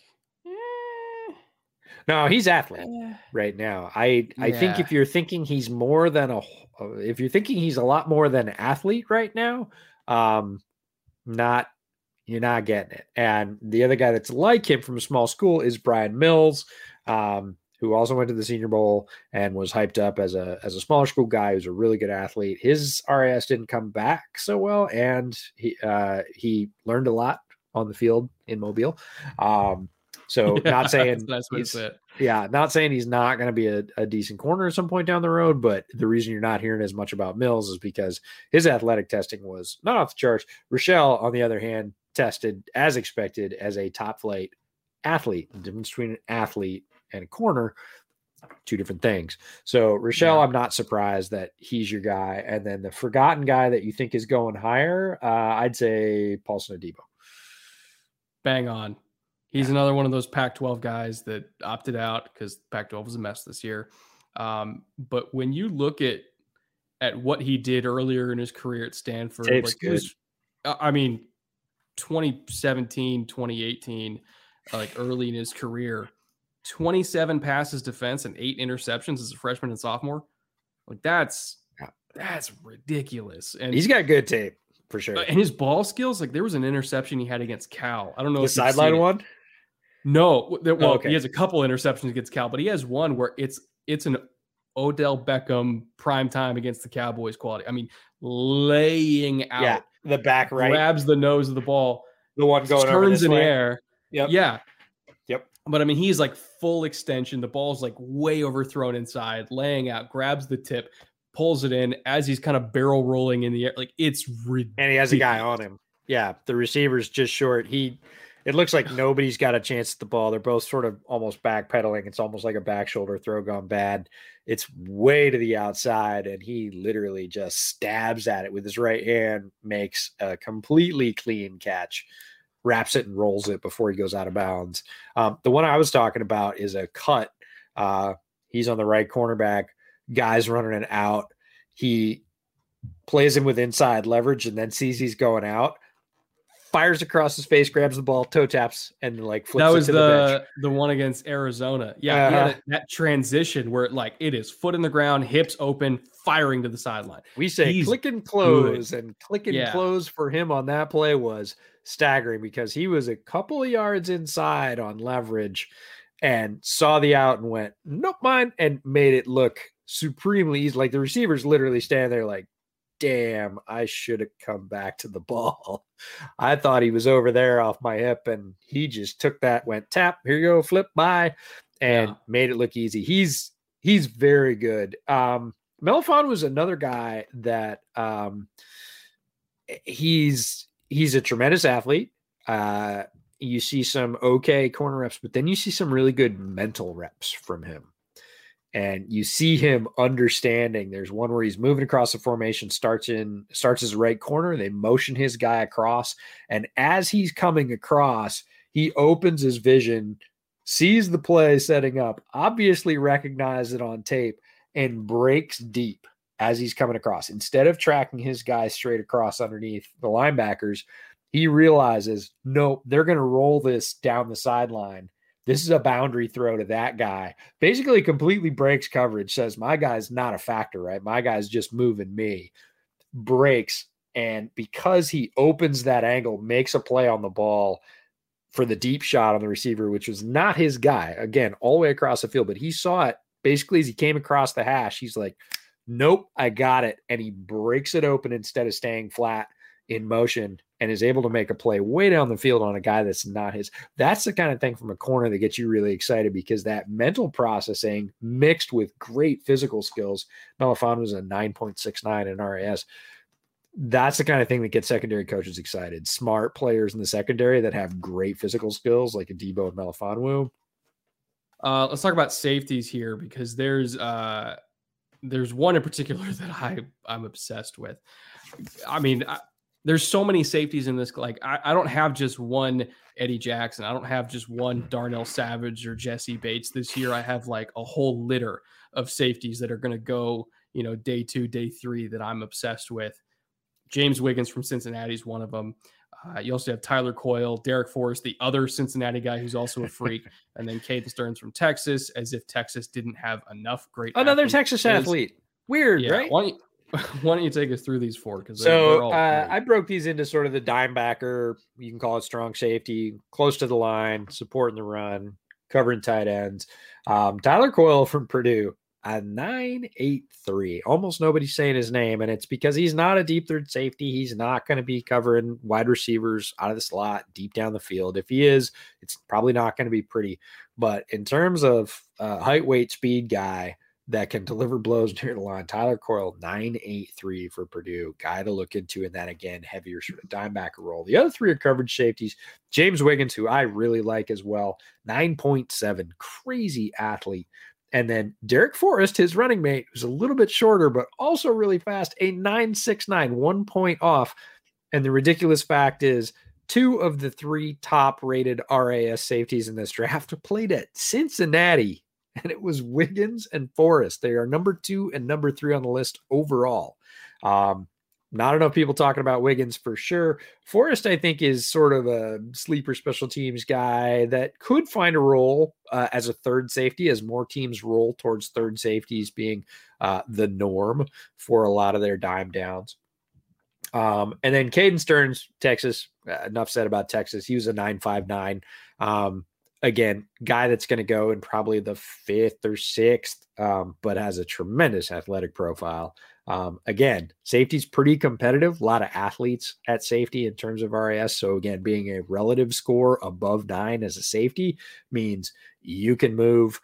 You're probably pretty strong, and you are above. You have to be above about 5'10" because safeties tend to trend a little bit shorter than corners overall. So the lack of height doesn't hurt you as much. In fact, Derek Forrest is a little bit shorter. Wiggins is right about 6 foot. But it doesn't hurt him as much because he's blazing fast, which reminds me of another pair of safeties. Just like we have pairs of edge rushers, right? We've got pairs of safeties from Georgia, from Cincinnati, from Oregon, and then, of course, TCU. And both of those guys are going to go a lot higher, and more, and Ardarius Washington. But Ardarius Washington, shorter, reminds me of Derek Forrest, fast, powerful, but not super tall. And that's going to limit his profile with some teams. But those guys are tremendous athletes as well. A lot of athletes, both at the top and down the board in the safety class. So both of the Cincinnati guys were coached by Marcus Freeman, who was at Cincy last year. He's going to be the new DC at Notre Dame. You talk to any high school or college defensive coach in America, they were all looking at what Cincinnati was doing last year schematically, because they were just doing some kind of crazy shit. And I was talking to, because Vass was doing like a whole study on it. And so we got on a Zoom call one night, and I was like, explain to me what's going on here. And he was taking me through all the kind of little interesting stuff they do, where like they line up in like a 3-down front, and then they had this big, like 250-pound linebacker. Again, they're one of the few teams that had one, and they would just use him to basically blitz into underfronts or overfronts, where it's like, we never really told you what we were going to do. We were going to put 3 guys on the line. We weren't going to tell you if we were doing under or over until this dude's blitzing into one of those B gaps. And then the safeties were responsible for just cleaning everything up. Like, the defensive line was chaos. It's like, we are getting up the field. We got this big son of a bitch who's just blitzing the B gap. You know, everything's getting spilled outside. So we need these 2 athletes that can get outside and make plays in space. You know, they did drop 8 a lot. So it's like, you have to click and close and make tackles, which he was doing. He played a lot of overhang. So, you know, he was handling slot receivers and run responsibility. Like, both of these guys really were, but Wiggins was the one that stood out to me in terms of like size, explosiveness, tackling ability, playmaking. Like, he did some stuff that I was like, man, that's bigger Buda Baker. Like, yeah, he's my guy. When people tell me to shush about Ellerson Smith, I'm like, as long as you don't talk about Wiggins, I won't talk about Smith, right? Because Bears need a safety, and, you know, Eddie's great, but they sort of chose to run it back with some guys that are largely special teamers, and that other safety spot is open. And the new DC in Chicago is the former DB's coach, right? Who's going to run 2 high shell, Sean Desai. So I bet he wants somebody that has, again, like you said, a somewhat equal capability. He doesn't want a banger. A lot of people are like, go get a 230-pound, you know, Cam Chancellor clone. Sean Desai doesn't want that. He wants to be able to rotate those guys in shell, especially post snap. And he wants even potential from both of them. And so I'm thinking closer to free, more coverage than dime or banger. And Wiggins is a guy, they can't spend a high pick on it. They're deprioritizing defense and reprioritizing offense. So it doesn't look great to go out and get a guy in the first and say, well, we're trying to make the defense great again. No, but down the board, a guy like Wiggins, who has speed, has a bunch of role versatility, isn't getting a ton of buzz, is a tremendous athlete. Like, I bet Sean Desai is just sitting there like, please, please, let us, you know, come up with a maybe 3rd, 4th round pick where we could get that guy.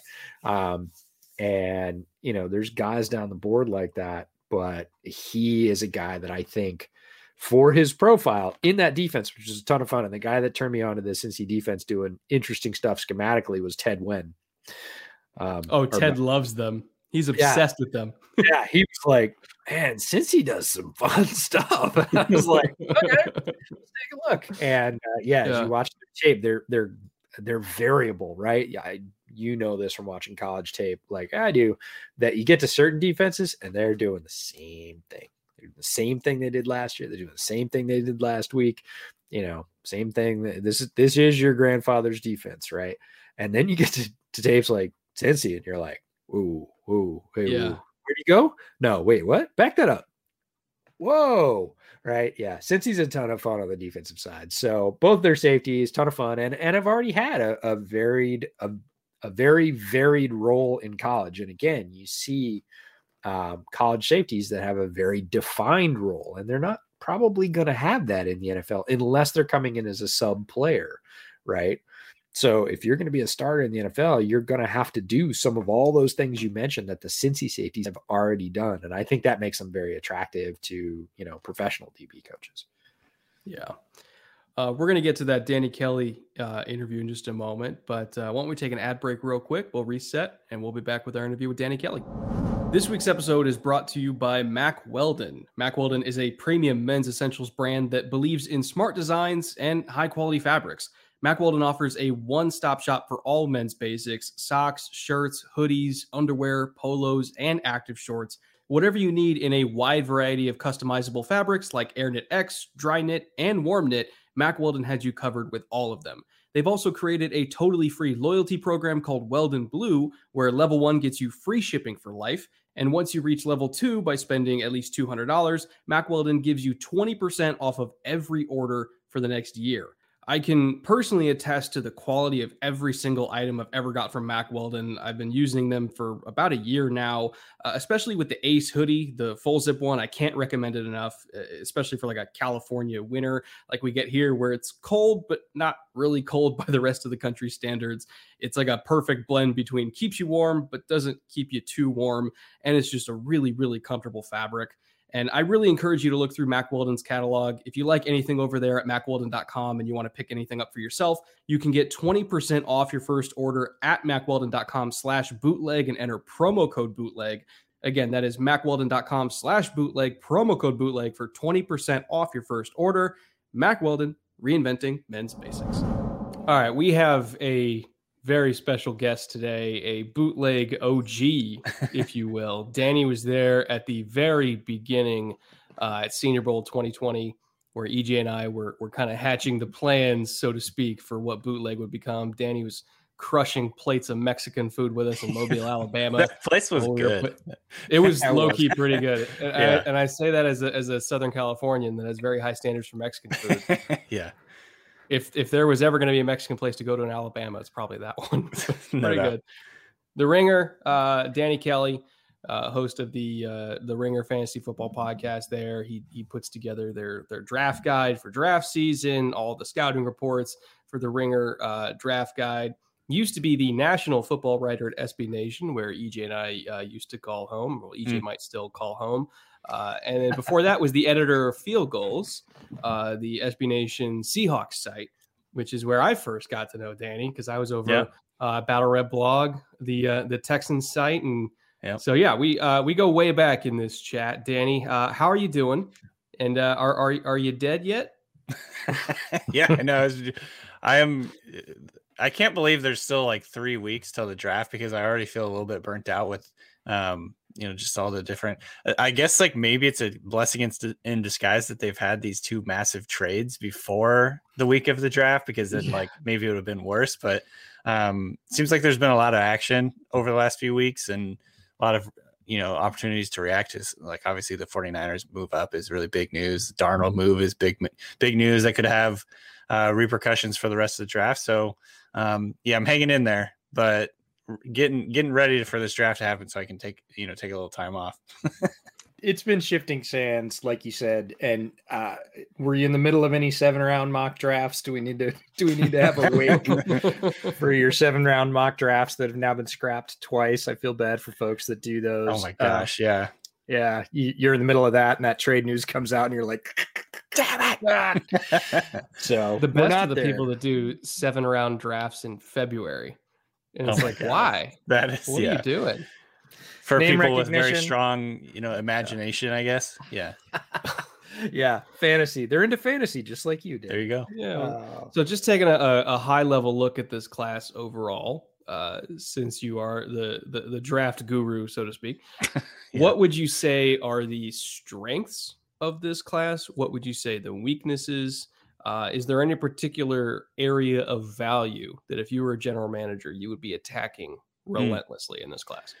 So I think a few strengths, I would say, obviously it's a good quarterback class, I think, actually. And maybe you call it a top heavy class because there are 5 first round talents, I think, in this class. And then there's a handful of guys that, maybe you could grab in the second round that could develop eventually into starter caliber players. And then I think a couple other positions that really stand out to me as good and deep are receiver and tackle. With receiver, there's a handful of blue chip guys, but the depth is also very impressive. I think there's, you're going to have teams getting guys in the second, third round that could come in and contribute immediately. It's sort of like the same deal as last year, where if you have a couple extra second round or third round picks, I think you're sitting pretty as a team this year, just because of the talent that's going to fall there. And then offensive tackle and even interior line. Well, I guess I would clump those together because there's a handful of guys that, like Elijah Vera Tucker, for instance, is a guy that some people see as a tackle, some people see as a guard.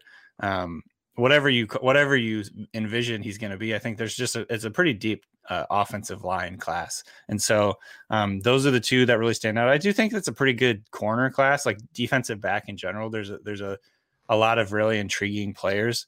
And then as far as weaknesses, I guess interior defensive line / pass rushers kind of stand out as a question mark to me. There's no one clear elite pass rusher, and it seems like every one of the pass rushers in the first couple of rounds have big question marks, like Jason Owe, no sacks last year. Jalen Phillips' injury situation is something that teams might really balk at, or the fact that he retired from football briefly in his college career and then decided to come back. Azeez Ojulari, not very, tall. And so I think there's just a question. There's a lot of questions around all the edge rush guys.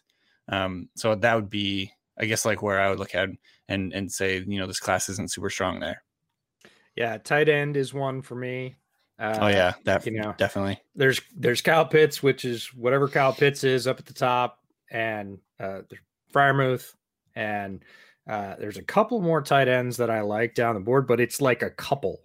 Right. And if you don't get those guys sort of when you're looking to get them, whether it's higher up or targeting them in middle rounds, if you get pipped on those guys, you're you're looking somewhere else. And quite frankly, the free agent market doesn't have anything left at tight end either. So tight end is one of those down markets that's playing off the draft. Some markets like wide receiver that you mentioned, it's really hard to be. We saw the wide receiver free agency market was just stagnant because everybody knows the last class was loaded. This class is loaded, and it's just pressing that market down. Safety is one for me where I feel like there's some really good guys up top. And then there are a few spot guys you go through depending on what you want in your system, but it just didn't feel like it went down the board. And, running mock drafts, if you don't get those guys at tight end or safety, and that's a team need of yours, you're left in the lurch. Right. Whereas tackle, you can pick tackle all day long in this class. I think there's tackles that are going to go in round 3 that have a decent chance to start within a couple of years, which is amazing. So it's a cool class overall. And that's one of my favorite things about studying the draft in general is each class is a snapshot, right? People say, how's it compared to last year? How's it compared to next year? It doesn't matter. You've got the picks you've got this year, and you've got these guys to pick from. It's not like you can push them typically from one year to another. And how those two things line up has a lot to do with team building. What do you think of the running back? Now that I'm thinking more about it, the running back class is to me a little bit shallow, or top heavy anyway. How are you feeling about the running backs?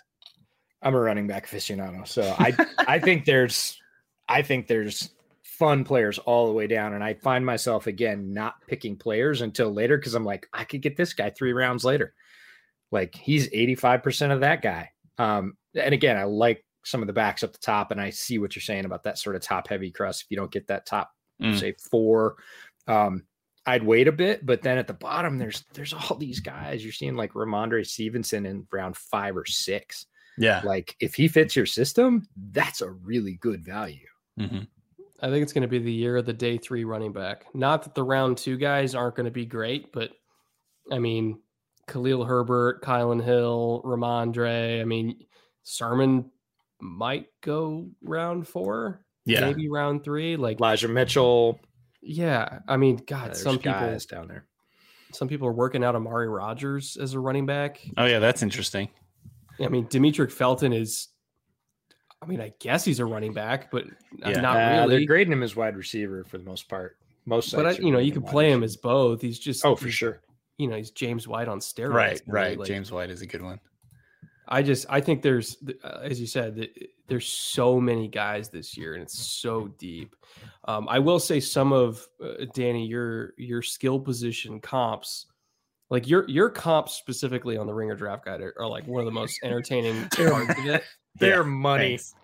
I saw one. It was God, I think it was for Najee, or no, it was for Javonte, where it was like, hold on, let me find it. I'm scrolling down to it right now. Well, I know you compared Devonta Smith to Apollo Ono, which I got to explain that one. but it makes sense. It makes sense. Like, it's not a football player, but it makes sense. Just side note, Apollo Ono he's from the town that I live in. Oh yeah, that's right. He's from the local area. What's the specific town? Federal Way. Okay, that's right. But here's his Javonte. His Javonte cop was Josh Jacobs with beast mode mixed in, and so it's these weird wonky comps that when you think about it make perfect sense. Yeah. So the Ono one was something I thought about recently, just because when Devontae Smith is running, to me he looks like a short track speed skater. He just gets on that edge and just goes. And he's very, very smooth, athlete. Just like he moves like surprisingly fast for a guy who's that skinny, and that like you wouldn't think he's as explosive as he is. But so, anyways, that's kind of why I went with Ono. Just mainly for fun, but also just because to me when he gets going, he just looks like a speed skater, and the way he like runs is so smooth. And just when he's like releasing at the line too, like his shoulders get so low to get around press coverage, where it again, looks like a speed skater around in the corner, like the fact that you can maintain like balance and everything like that. It's really, like I think it's perfect. Yeah, it's one of my favorite things about your work in general, not just the draft guide. The comps are sort of the highest form of that, but you have a ton of fun with it. And it's one of the things that attracted me to your work in the first place. And one of the reasons we started talking is we sort of see it the same way, that not taking ourselves that seriously. Yeah. And this is supposed to be fun. I mean, the part of it that we do is not life or death. We're not going to get fired as GMs if we think that this guy's better than that guy. And you bring that to it in a kind of effortless way. And it doesn't matter whether it's in writing or podcast, this, that sometimes people are very different in the written word and then they appear. Right. You're super consistent with that. And I love it. It's one of the reasons it's just fun to read your work. It's excellent and it's well researched and everything else, but it's fun to read it. It's fun to engage with it. And I think the draft comps are sort of like the best of that. It's funny because comps can like make people mad sometimes. That's why I try and have a little bit of fun with it. I made Brett start drinking with a comp yesterday when we were recording or on a live stream. So yeah, this was no, I'm not doing it again. You're not gonna bring it up again? That's I'll tell you, I'll DM it to you because I don't want my mentions. I don't want my mentions to be a hellscape again. Fair. There was one comp that I really thought was fascinating, and I wanted to ask you this directly. So you have Jeremiah Owusu-Koramoah as your 9th overall player. Yeah. You compared him to Jamal Adams. Do you see him as a safety and not as a linebacker? Yeah. I think he would be a really, really good safety. I think that there's definitely question marks of his projection to the next level as like a full-time linebacker in terms of his ability to take on blocks, just his experience playing in the box. Like he has more slot reps than he does linebacker reps or in the box reps, so to speak. And I think just his skill set, when I was watching him, it reminded me of Adams from the sense that he plays in a lot of different positions on the defense. They kind of like line him up in different areas and ask him to do different things as a blitzer. Sometimes they line him up like kind of off like the overhang spot so he can rush off the edge a little bit. And also just the fact that he's like a spark plug player for them. He's just very energetic, brings the juice on like every snap. Even if he's not involved, he's like running over and jacking guys up, like just like, yeah, I mean, he's like getting guys into it. So that reminded me of Jamal Adams. Stylistically, I think obviously they're a little bit different, but I do see him more in like a safety mold. It's interesting because they've labeled him a linebacker, and he was the Butkus Award winner, I believe, but he's more of like a hybrid defensive back in my mind.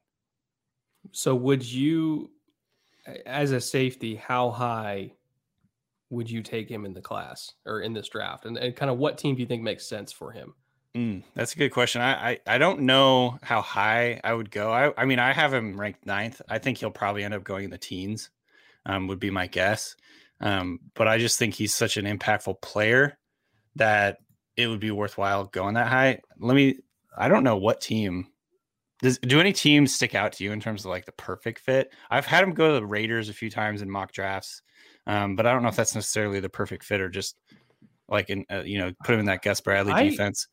I kind of like him to the Jets just because Jeff Ulbrich has experience with linebackers that are about that size. I mean, Deion Jones played at 215, 220. Eric Kendricks played at about 220 at UCLA, and he was Eric Kendricks linebacker coach at UCLA. So if he wants to make him a linebacker, he can absolutely do that at that size. Yeah. Or if you just want to run like a big nickel with him and Ashton Davis and Marcus May on the field at the same time and just rotate him continuously at different spots, you could absolutely do. I think the Jets at 23 is probably about as low as he's going to go. I think that would be really fun. Yeah, I would love to see that. I don't know if Jets fans would want another first round Jamal Adams type. Maybe they would. I don't know. I don't know how Jets they're fans going to get 2 Jamal first round Adams. picks out of him in 3 years. Yeah. They're going to call up Pete Carroll and say, hey, we got another one. I know. He's the next in line. Anyways, if you haven't gotten to him, I know you've been concentrating on your top 100. If you haven't gotten to him, check out Tony Fields from West Virginia when you get the chance. Okay. If you miss on JOK, Tony Fields is probably 2 rounds at best, maybe 3 rounds below, has a very similar skill set, acts like that spark plug. Yeah. And is just all over the place, can rush, can cover. So he's been my sort of JOK light through this draft. I like it. Yeah, but players like that, it is interesting to see on tape how they interact with their teammates, right? What are they doing? Are they the aggressive one? Are they the talker? Are they up in somebody's face? Or are they just quietly doing their business? They pulling other guys off, or if they're offensive linemen, are they running over to support their guy? You can see all that stuff on tape. Yeah. I think it's a really underrated part of the process. People just kind of look at the highlight clip and go, oh, he's fast. You're like, yeah, but he's more than that. Right. Exactly. I mean, I think, he's the type of guy who you might have to like turn it down a notch or 2 at times, or else he's going to be overrunning plays. Fields is the same way, and he's going to be out of position because he's too jacked up and like flying downhill or whatever. But I mean, he's clearly explosive athlete, one of the best athletes in this class, and I just think there's a lot of potential there. Who would you say are like your 3 favorite? Like if Danny Kelly was a GM in the War Room right now, who's the guy or 3 that you are pounding the table for? It doesn't matter what round, doesn't have to be a high guy, but who are the 3 guys that you will not leave the draft without? That's a really good question. So the first guy that comes to mind, and I'll try and have a few guys here for you, but I really like Elijah Moore from Ole Miss. Who doesn't? Is that like too like chalk of an answer? No, it's just we've been driving the Moore bus. You can tell when people finally get to Elijah Moore. Yeah. Because their Twitter feed just becomes the Elijah Moore highlight reel. Totally. Like the first time they watch him, like, wow, okay. Ooh, wow, okay. Yeah. The way he moves and the way he catches the ball in traffic, the way he runs after the catch, it really did remind me of like Antonio Brown stylistically. And so he's a guy who, prolific production, really, really good athlete, incredible hands. Like I think he only had a few drops in his entire career, and just a playmaker. After the catch, you can line him up in the backfield if you want. So he's a guy that I think is just going to be a really good player in the league. He's just a player, and so he would be the first one that I kind of think of. I think this is another highlight. This guy's gotten a lot of hype lately, but I really like JC Horn, South Carolina, the corner. Just plays really, really physical. Obviously, an elite athlete. But the way he approaches the game, I think, is like what you want from a corner. He's like an alpha. He's going out there and trying to knock guys on their ass. He plays in the run game.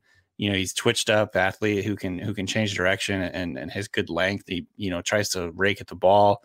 So he would be another one. Let me go through my list here real quick to try and find a little bit later guy. While you look, Horn, I think, is the only guy I can think of that has good coverage reps against Kyle Pitts, Devonta Smith, Jerry Jeudy, Elijah Moore, all the Florida guys, really. He's the gauntlet of receivers that he's faced, of guys that are all going to be top 50, sometimes top 5 picks. It's unbelievable. Yeah, absolutely. I've never seen a resume like that before. And the versatility, the fact that he can go from boundary to slot to inline cover, tight ends, wide receiver, big alpha outside boundary wide receivers, fast slot guys like Moore. You just see him again, that alpha mentality and he says, look, I want my coach to put me on one guy and say, take him away. Like, just remove him from the game plan. It doesn't matter if it's Pitts or Moore, whoever. He can move all over the field. He can take inside reps, outside reps, big guys, small guys, fast guys, the whole bit. And you're pretty much not getting any production out of the guy that JC's on. Yeah, absolutely.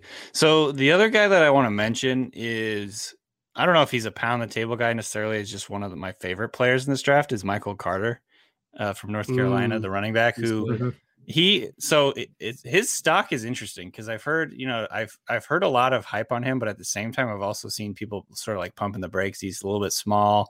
He didn't I think after he tested, people were like, okay, never mind, almost, you know what I mean? Kind of deal where I'm like, look, dude, did you watch him on tape? Because does that change your opinion that he ran in the 4.5s, that he's like just jitterbug quicks, explosive lateral ability to make guys miss? I think he has really good vision.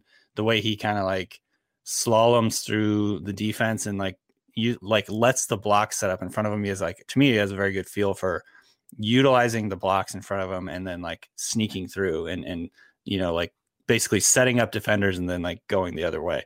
So I think he's really smart that way. Good pass catcher, productive guy. I don't know if he's necessarily going to be like a 3-down type player at the next level, but I comped him to Austin Eckler. That's probably a little bit lofty considering how he tested. So I don't know, maybe like a Nyheim Hines might be like the lower level version or something like that. Take that. Yeah, I would totally take that. My highest compliment for Carter is that he was playing in the exact same backfield as what I think is probably a good argument for RB1. Right. Javonte Williams is good. And when he came in, there wasn't a drop off. The plays were different. They move differently. They run differently. Carter's not going to run you over. Javonte Williams absolutely will. But when I was watching North Carolina tape, it was like, okay, Williams is in. And a lot of times when you've got that number 1 sort of alpha Najee Harris type, he goes out, you're like, okay, if I get half of what he was doing, that's pretty good. And Carter would come in and provide just as much in different ways. And there was no drop off. And that's a heck of a thing. Yeah. He's just a lot of fun to watch. Who's the guy? Who's the Bear? Who you're going to know this. Who's the Bears guy? I'm blanking on his name. Tariq Cohen. Oh, yeah. He's got a little Cohen in him. I think he's a little bit bigger, but just the style of play that he brings, like it's the lightning element, and I just like him a lot. I think he'll be probably a 3rd, 4th rounder, but again, a productive guy that you can get good big plays out of. Yeah, actually, guy that just got released today, Gio Bernard. Oh yeah, that's actually a really good one too. Yeah, he's had a long career. I mean, it's not like he's been a superstar, but he's definitely put a good I like career. him. And again, if you're not thinking of him being, and again, this is an outdated notion, but yeah, this morning.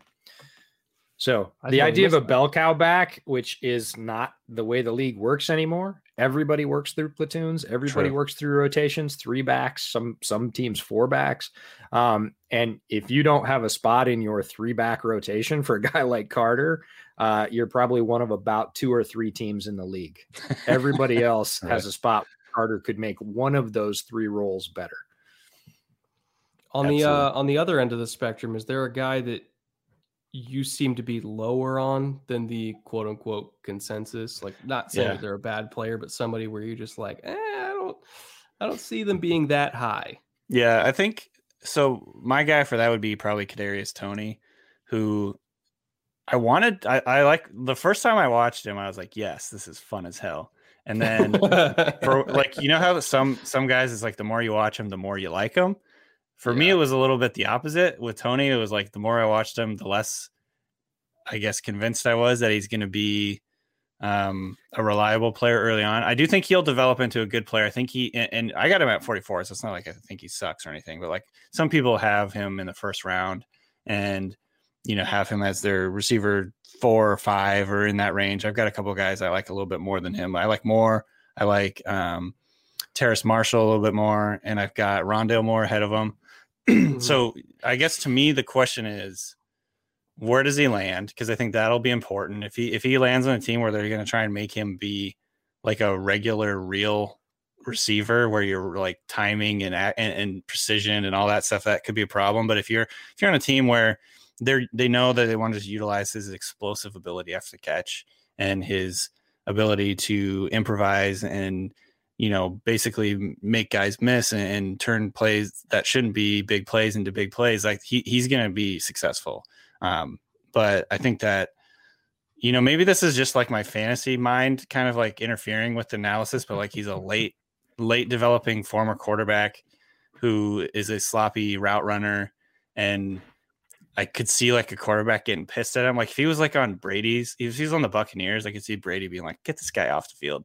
Like, you know what I mean? Because he's not where he needs to be at the right time or whatever. And so like that's a little bit with my worry a little bit with him. But otherwise, I mean, I again, it was exciting. It's exciting watching his tape. He's like a very exciting player and explosive, but the jump to the pros worries me slightly. I think I tore my ACL like 3 times just watching him in the Kentucky game. Yeah, it's like just he's chaos. No way a knee bends that way. He's chaos on wheels. That's a great comp, and the conversation reminds me of all the conversations we had last year about Laviska Shenault. Right, that Laviska Shenault they play a little bit different. Tony is more pure lightning. He's a little bit faster. Shenault a little bit more power and will run you over. Plays a little bit more like a running back with the ball in his hands. But the concerns that you brought up are the same, right? How good are they as a pure route runner? How good are they on timing? Are they in the right place? Are they developed on breaks and releases? And the answer is no. Get them the ball in space and let them go do their thing. And if you got a team like that, great fit. If you've got a quarterback like Brady or Rodgers or whatever, that's like you miss for the third time, you're not seeing another ball for the next quarter. It's not going to be great for him early on. Not saying he can't get there, but not where he is right now. Yeah. What about somebody that you're significantly higher on than the consensus? Like I noticed you have Joe Tryon at 39. Which is probably on the upper end compared to a lot of people. Would you say he's your biggest one that you're higher on than the consensus? Yeah, he's definitely up there. For him, to me, so I think I read this tweet by Daniel Jeremiah the other day that said it was maybe a month ago, and it kind of has influenced my thinking about it. And I maybe influenced it a little bit too much, but like he was basically saying with the speed at which teams get the ball out these days in RPO offenses and things like that, power players like Tryon have a bigger role because of the way that they can be disruptive up front, change the pocket, play the run, be on all 3 downs. You don't have to have the explosive first step burst that a lot of the like traditional, I guess, top pass rushers would have, because they're getting rid of the ball so fast, so much nowadays that power players can kind of like thrive in the NFL. I think I see him. He's more of a power rusher, like a bull rusher, a guy who's going to disrupt the pocket, change the pocket, give, offensive tackles a really hard time. And then I felt better about like ranking him that high. Obviously he didn't play this last year. If he did, it was like very briefly. No, he didn't. Yeah. And then, so that's a big concern. And the lack of experience is a big concern and all that, but he has really good length. He tested really, really well. And I don't know, I'm just kind of excited about his potential. But I would acknowledge, I think that he's probably higher than most. And I think that power player, point where teams are going to be able to use a guy like this on the defensive line. That kind of stuck with me. Yeah. Two things about Tryon. One, the way Levi talks about him on Wuzuriki, Levi loves that guy. And look, they're teammates and that happens, but the way he speaks in glowing terms about what Tryon was doing last year before he opted out. And the other one's a question for you. Does Tryon remind you at all of Lawson? Like just power, like pure power? Yeah. Well, which one? Shaq or Carl? Carl, thank you. Okay. I was thinking of Carl when you said Shaq is not the first thing in my mind. No, Carl Lawson, right, ended up going a little bit later. There were injury concerns with the knee, but when Carl Lawson was there in like the 4th round, I was like, what are people doing? Did you watch his tape? Yes, he's not classic run the arc, but he gets there. And one of the ways that Lawson gets there is get inside, lock that arm out on the shoulder, and just the long arm. Yeah. And you see Tryon do that occasionally. He doesn't do it enough. It's a consistency thing, but the potential and then the testing. And we were talking about this last night on the live stream. The NFL loves potential, right? Oh yeah, for sure. Love potential. And Tryon is dripping with potential, had some pretty good tape.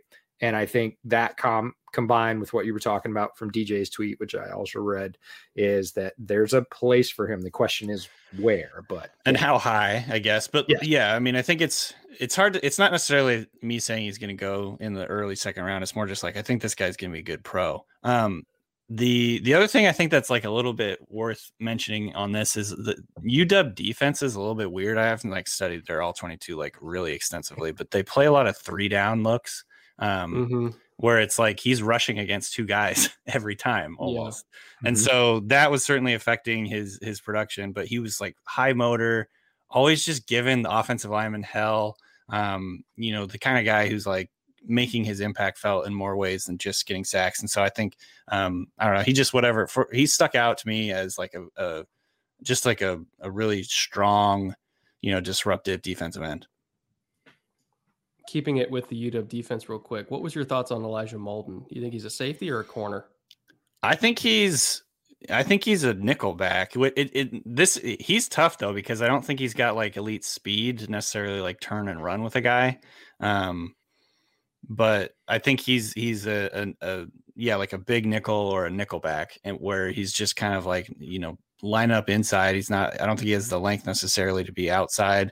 But he's actually in the same mold as Tryon in the sense that he's just like plays hard, like physical, flies around, amps up his teammates, seems to have very good instincts for where the ball is going, always in the right place, can play the run. Cause like, if you're playing nickel, you're going to have to like stick your nose and is it stick your face in the fan a little? Like that's like the expression. You have to like get in there and like not be afraid to like tackle and all that stuff. And I think he has all that. So the only question would be, is he athletic enough or twitchy enough to, be a full-time corner, or is he more of like a safety? I comped him to Winfield, I guess, which is obviously a safety. Ooh, that's high praise. Antoine Winfield. But I mean, to me, it's more just like, he reminded me of the way that like he plays with instincts. My comps are all more esoteric sometimes or whatever. Comps are, we talk about this all the time on Bootleg, is that comps are, you have to qualify a comp, and it brought it to mind with what you were talking about with your list, right? My list represents that I think this guy's going to be a good pro, not that he will be selected in that range or that I think he's worth that in overall value. And you have to say all that stuff, and you have to say the same thing with comps, right? Am I comping him to the college version of this player or the Hall of Fame version of this player? Is it a movement thing? Is it a body type thing? Is it just an attitude thing? There's so much that goes into those, and it makes them really tricky.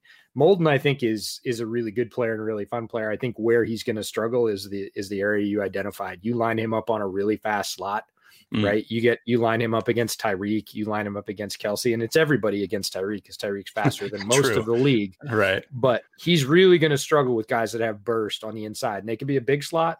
they could be small. It's the speed, right? If you get long speed and you go deep middle post out of the slot and it's, right, and they ask molding the man up, it's going to be good for about 15 yards. And after that, it's probably not going to look great. Right. Yeah, exactly. And I think you really spot on your description of like the comps. Like a lot of times it's just how they move. It just reminded me of a guy, or like, it's one of those things where you have to qualify it to when people ask. Or else your co-host gets really, really angry. Let me look up your comp for JC Horn, who I've just become obsessed with, especially Willie. I'm going to ask you, Danny, I'm going to ask you about JC Horn, because you said one thing that pricked my ears up. You said he plays the run, and that's the one. It's not a knock because he's really physical, right? He's the best long press corner in this draft. And that means that you're physical, right? You can get up and control guys, even big guys, but he doesn't play the run that well. Like he has all the tools, but there's at least one tape that I watched that he didn't make a tackle. Like Not he one. just was like, he just running with his guy. No, and he totally erased his guy, right? But a run came to his side, he'd just be like, "Okay, guys, clean that up." Can you guys take care of that? Yeah. Which is weird because he's super fast, free, super physical. Yeah. If he's free, he'll make the tackle. It's when if he's on a block, he'll stack on a block.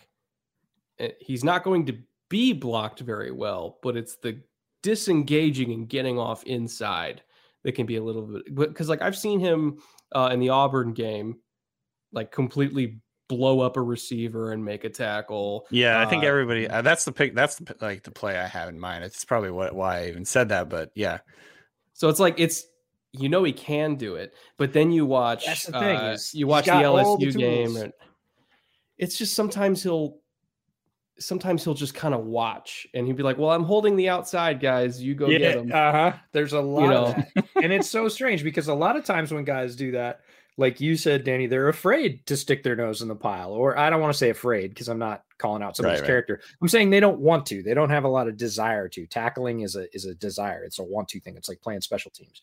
And, some guys just don't want to because they really can't. And he can. Like he can overpower just about anybody he faces. And you see him be aggressive and physical against receivers off the line, which are a lot of the same skills that you're going to use supporting and holding an edge in a run game. He just chooses not to a lot, which is really interesting. But that's fair.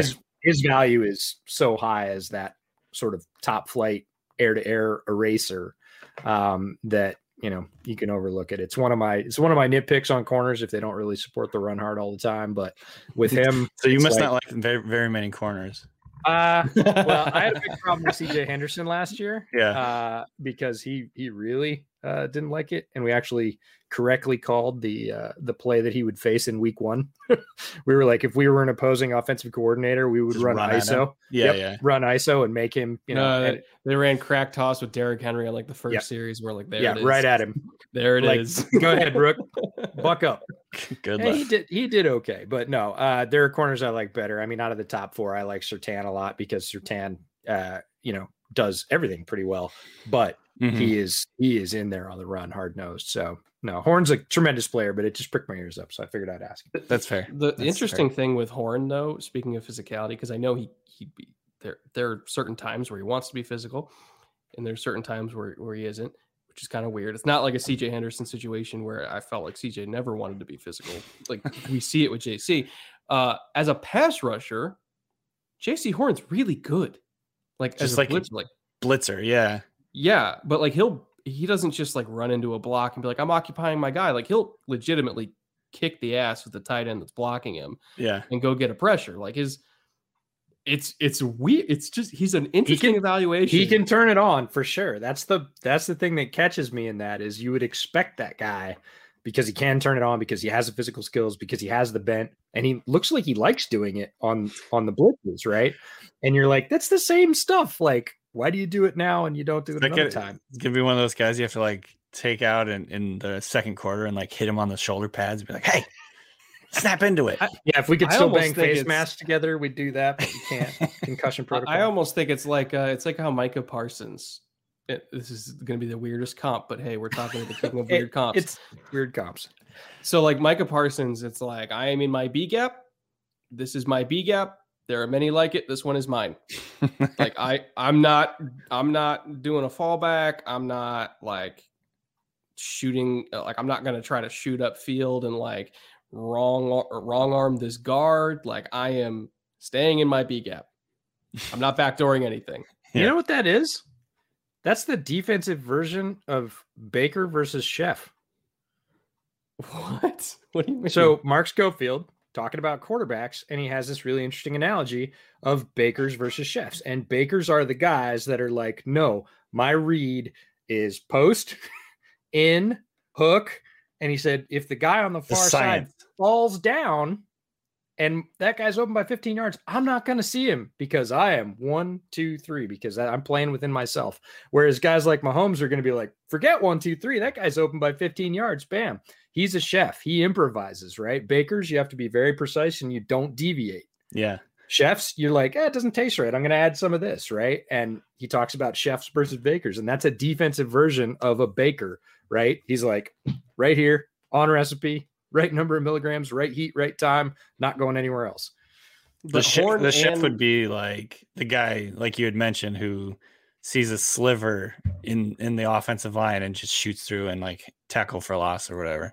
Yeah, it's like Luke Kuechly.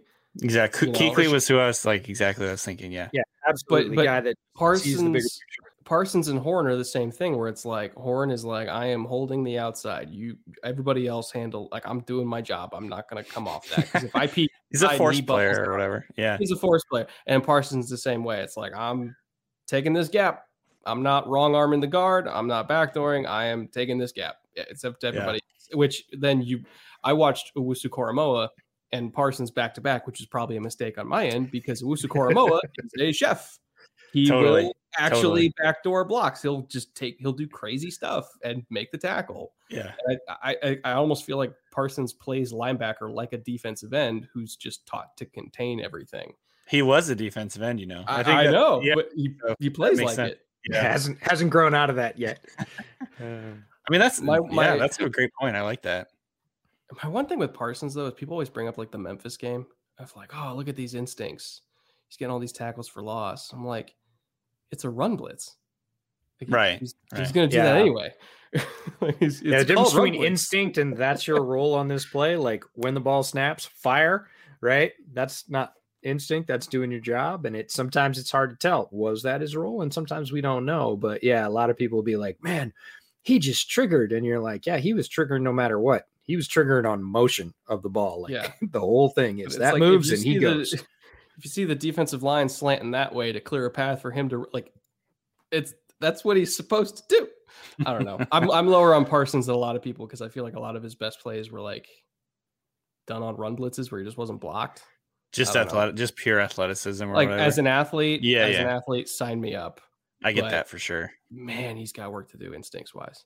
But I totally get that. Yeah. I don't want to keep it too long, Danny. We've kept you for a while now, but thank you, for all the work you do because it's phenomenal. Appreciate that. Reading it. B, if you're still up in the Pacific Northwest area, I'm gonna be up there. We'll catch a Hawks game. I think the Bears. He's threatening. He's coming up for the Seahawks Bears. Seahawks, sweet. Bears, Seahawks. Sorry. Do we know when they're going to play it, or you just know they're playing? They haven't released that yet, but we know that they are playing in Seattle. Sweet. So we'll go grab some Mexican food and that's a great idea. And go to a Bears game and be masochists watching Andy Dalton get crushed by Jamal Adams. Oh my God, I keep forgetting Andy Dalton is a Bear. Oh, please just keep forgetting. It's cool. It helps the rest of us. But love it. If folks want to find your stuff, if they're not following you already, which they absolutely should be doing, where can they find your stuff and what do you got coming up?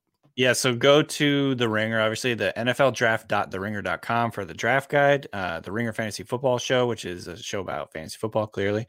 And then Danny Heifetz and I are doing 2 shows a week on the Ringer NFL show feed also. So lots of podcasts, lots of draft coverage at The Ringer. Awesome. Thanks so much for giving us time during a busy season. We love having you. Of course. Folks have asked for you as a guest on Bootleg since the beginning. In fact, last year during the draft live stream, we were like, who is our dream guest list? And people were like, get Danny Kelly. And we were like, we can do that. It's cool. We know him. I appreciate it then. Absolutely. Thanks, Danny. Thank you, guys. That was a great interview with Danny, OG bootleg supporter. He's been there from the beginning. We love that guy. We both known him for years, and he's one of the best people in this business. We had a pretty full episode today, EJ. We had in typical bootleg fashion, we had a discussion on, sixth round picks running into an hour and 45 minutes. Shocker. We had a full interview with Danny. I'm tapped out. What about you? I'd love to say I am, but we're not quite there yet. I'm going to have to tap in and take the baton and keep running because it's draft season and we're not quite there yet, but we've got a bunch more content coming your way, as jam-packed as that was. And it was, we've got another great interview that's going to drop this week with our buddy Mark Schofield, which we are thoroughly excited about. I can't wait till that one drops because of the way that interview went. One of our favorites. You say interview. It was just three dudes shooting the shit for an hour about football. I think the tagline for that interview is, did you ever wonder what it would look like if you put three football nerds with a very detailed agenda in a room for an hour and then just burned the agenda? That's exactly what that looks like. And it was amazing. Favorite interview I've ever done. Yeah. Can't wait for you folks to watch it. It's tremendous. Mark is a great guest, so we had a ton of fun. And that's not the end. We're going to keep scouting, and we have more interviews lined up that will come out next week with some tremendous folks in the industry that we're equally excited about, as Danny's, as Mark's. We hope everybody is just really enjoying it.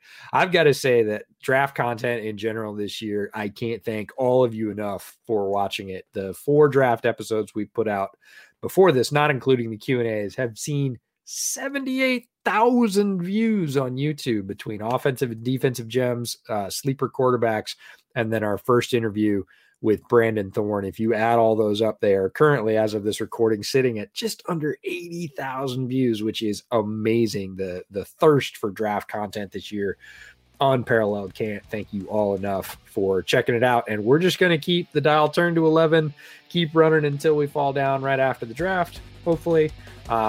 And until then, just keep watching Bootleg. We will keep bringing you amazing interviews, tons of content, and live streams when we can. There won't be one this week, but we'll look to squeeze one in next week where we can. Talk to you guys later.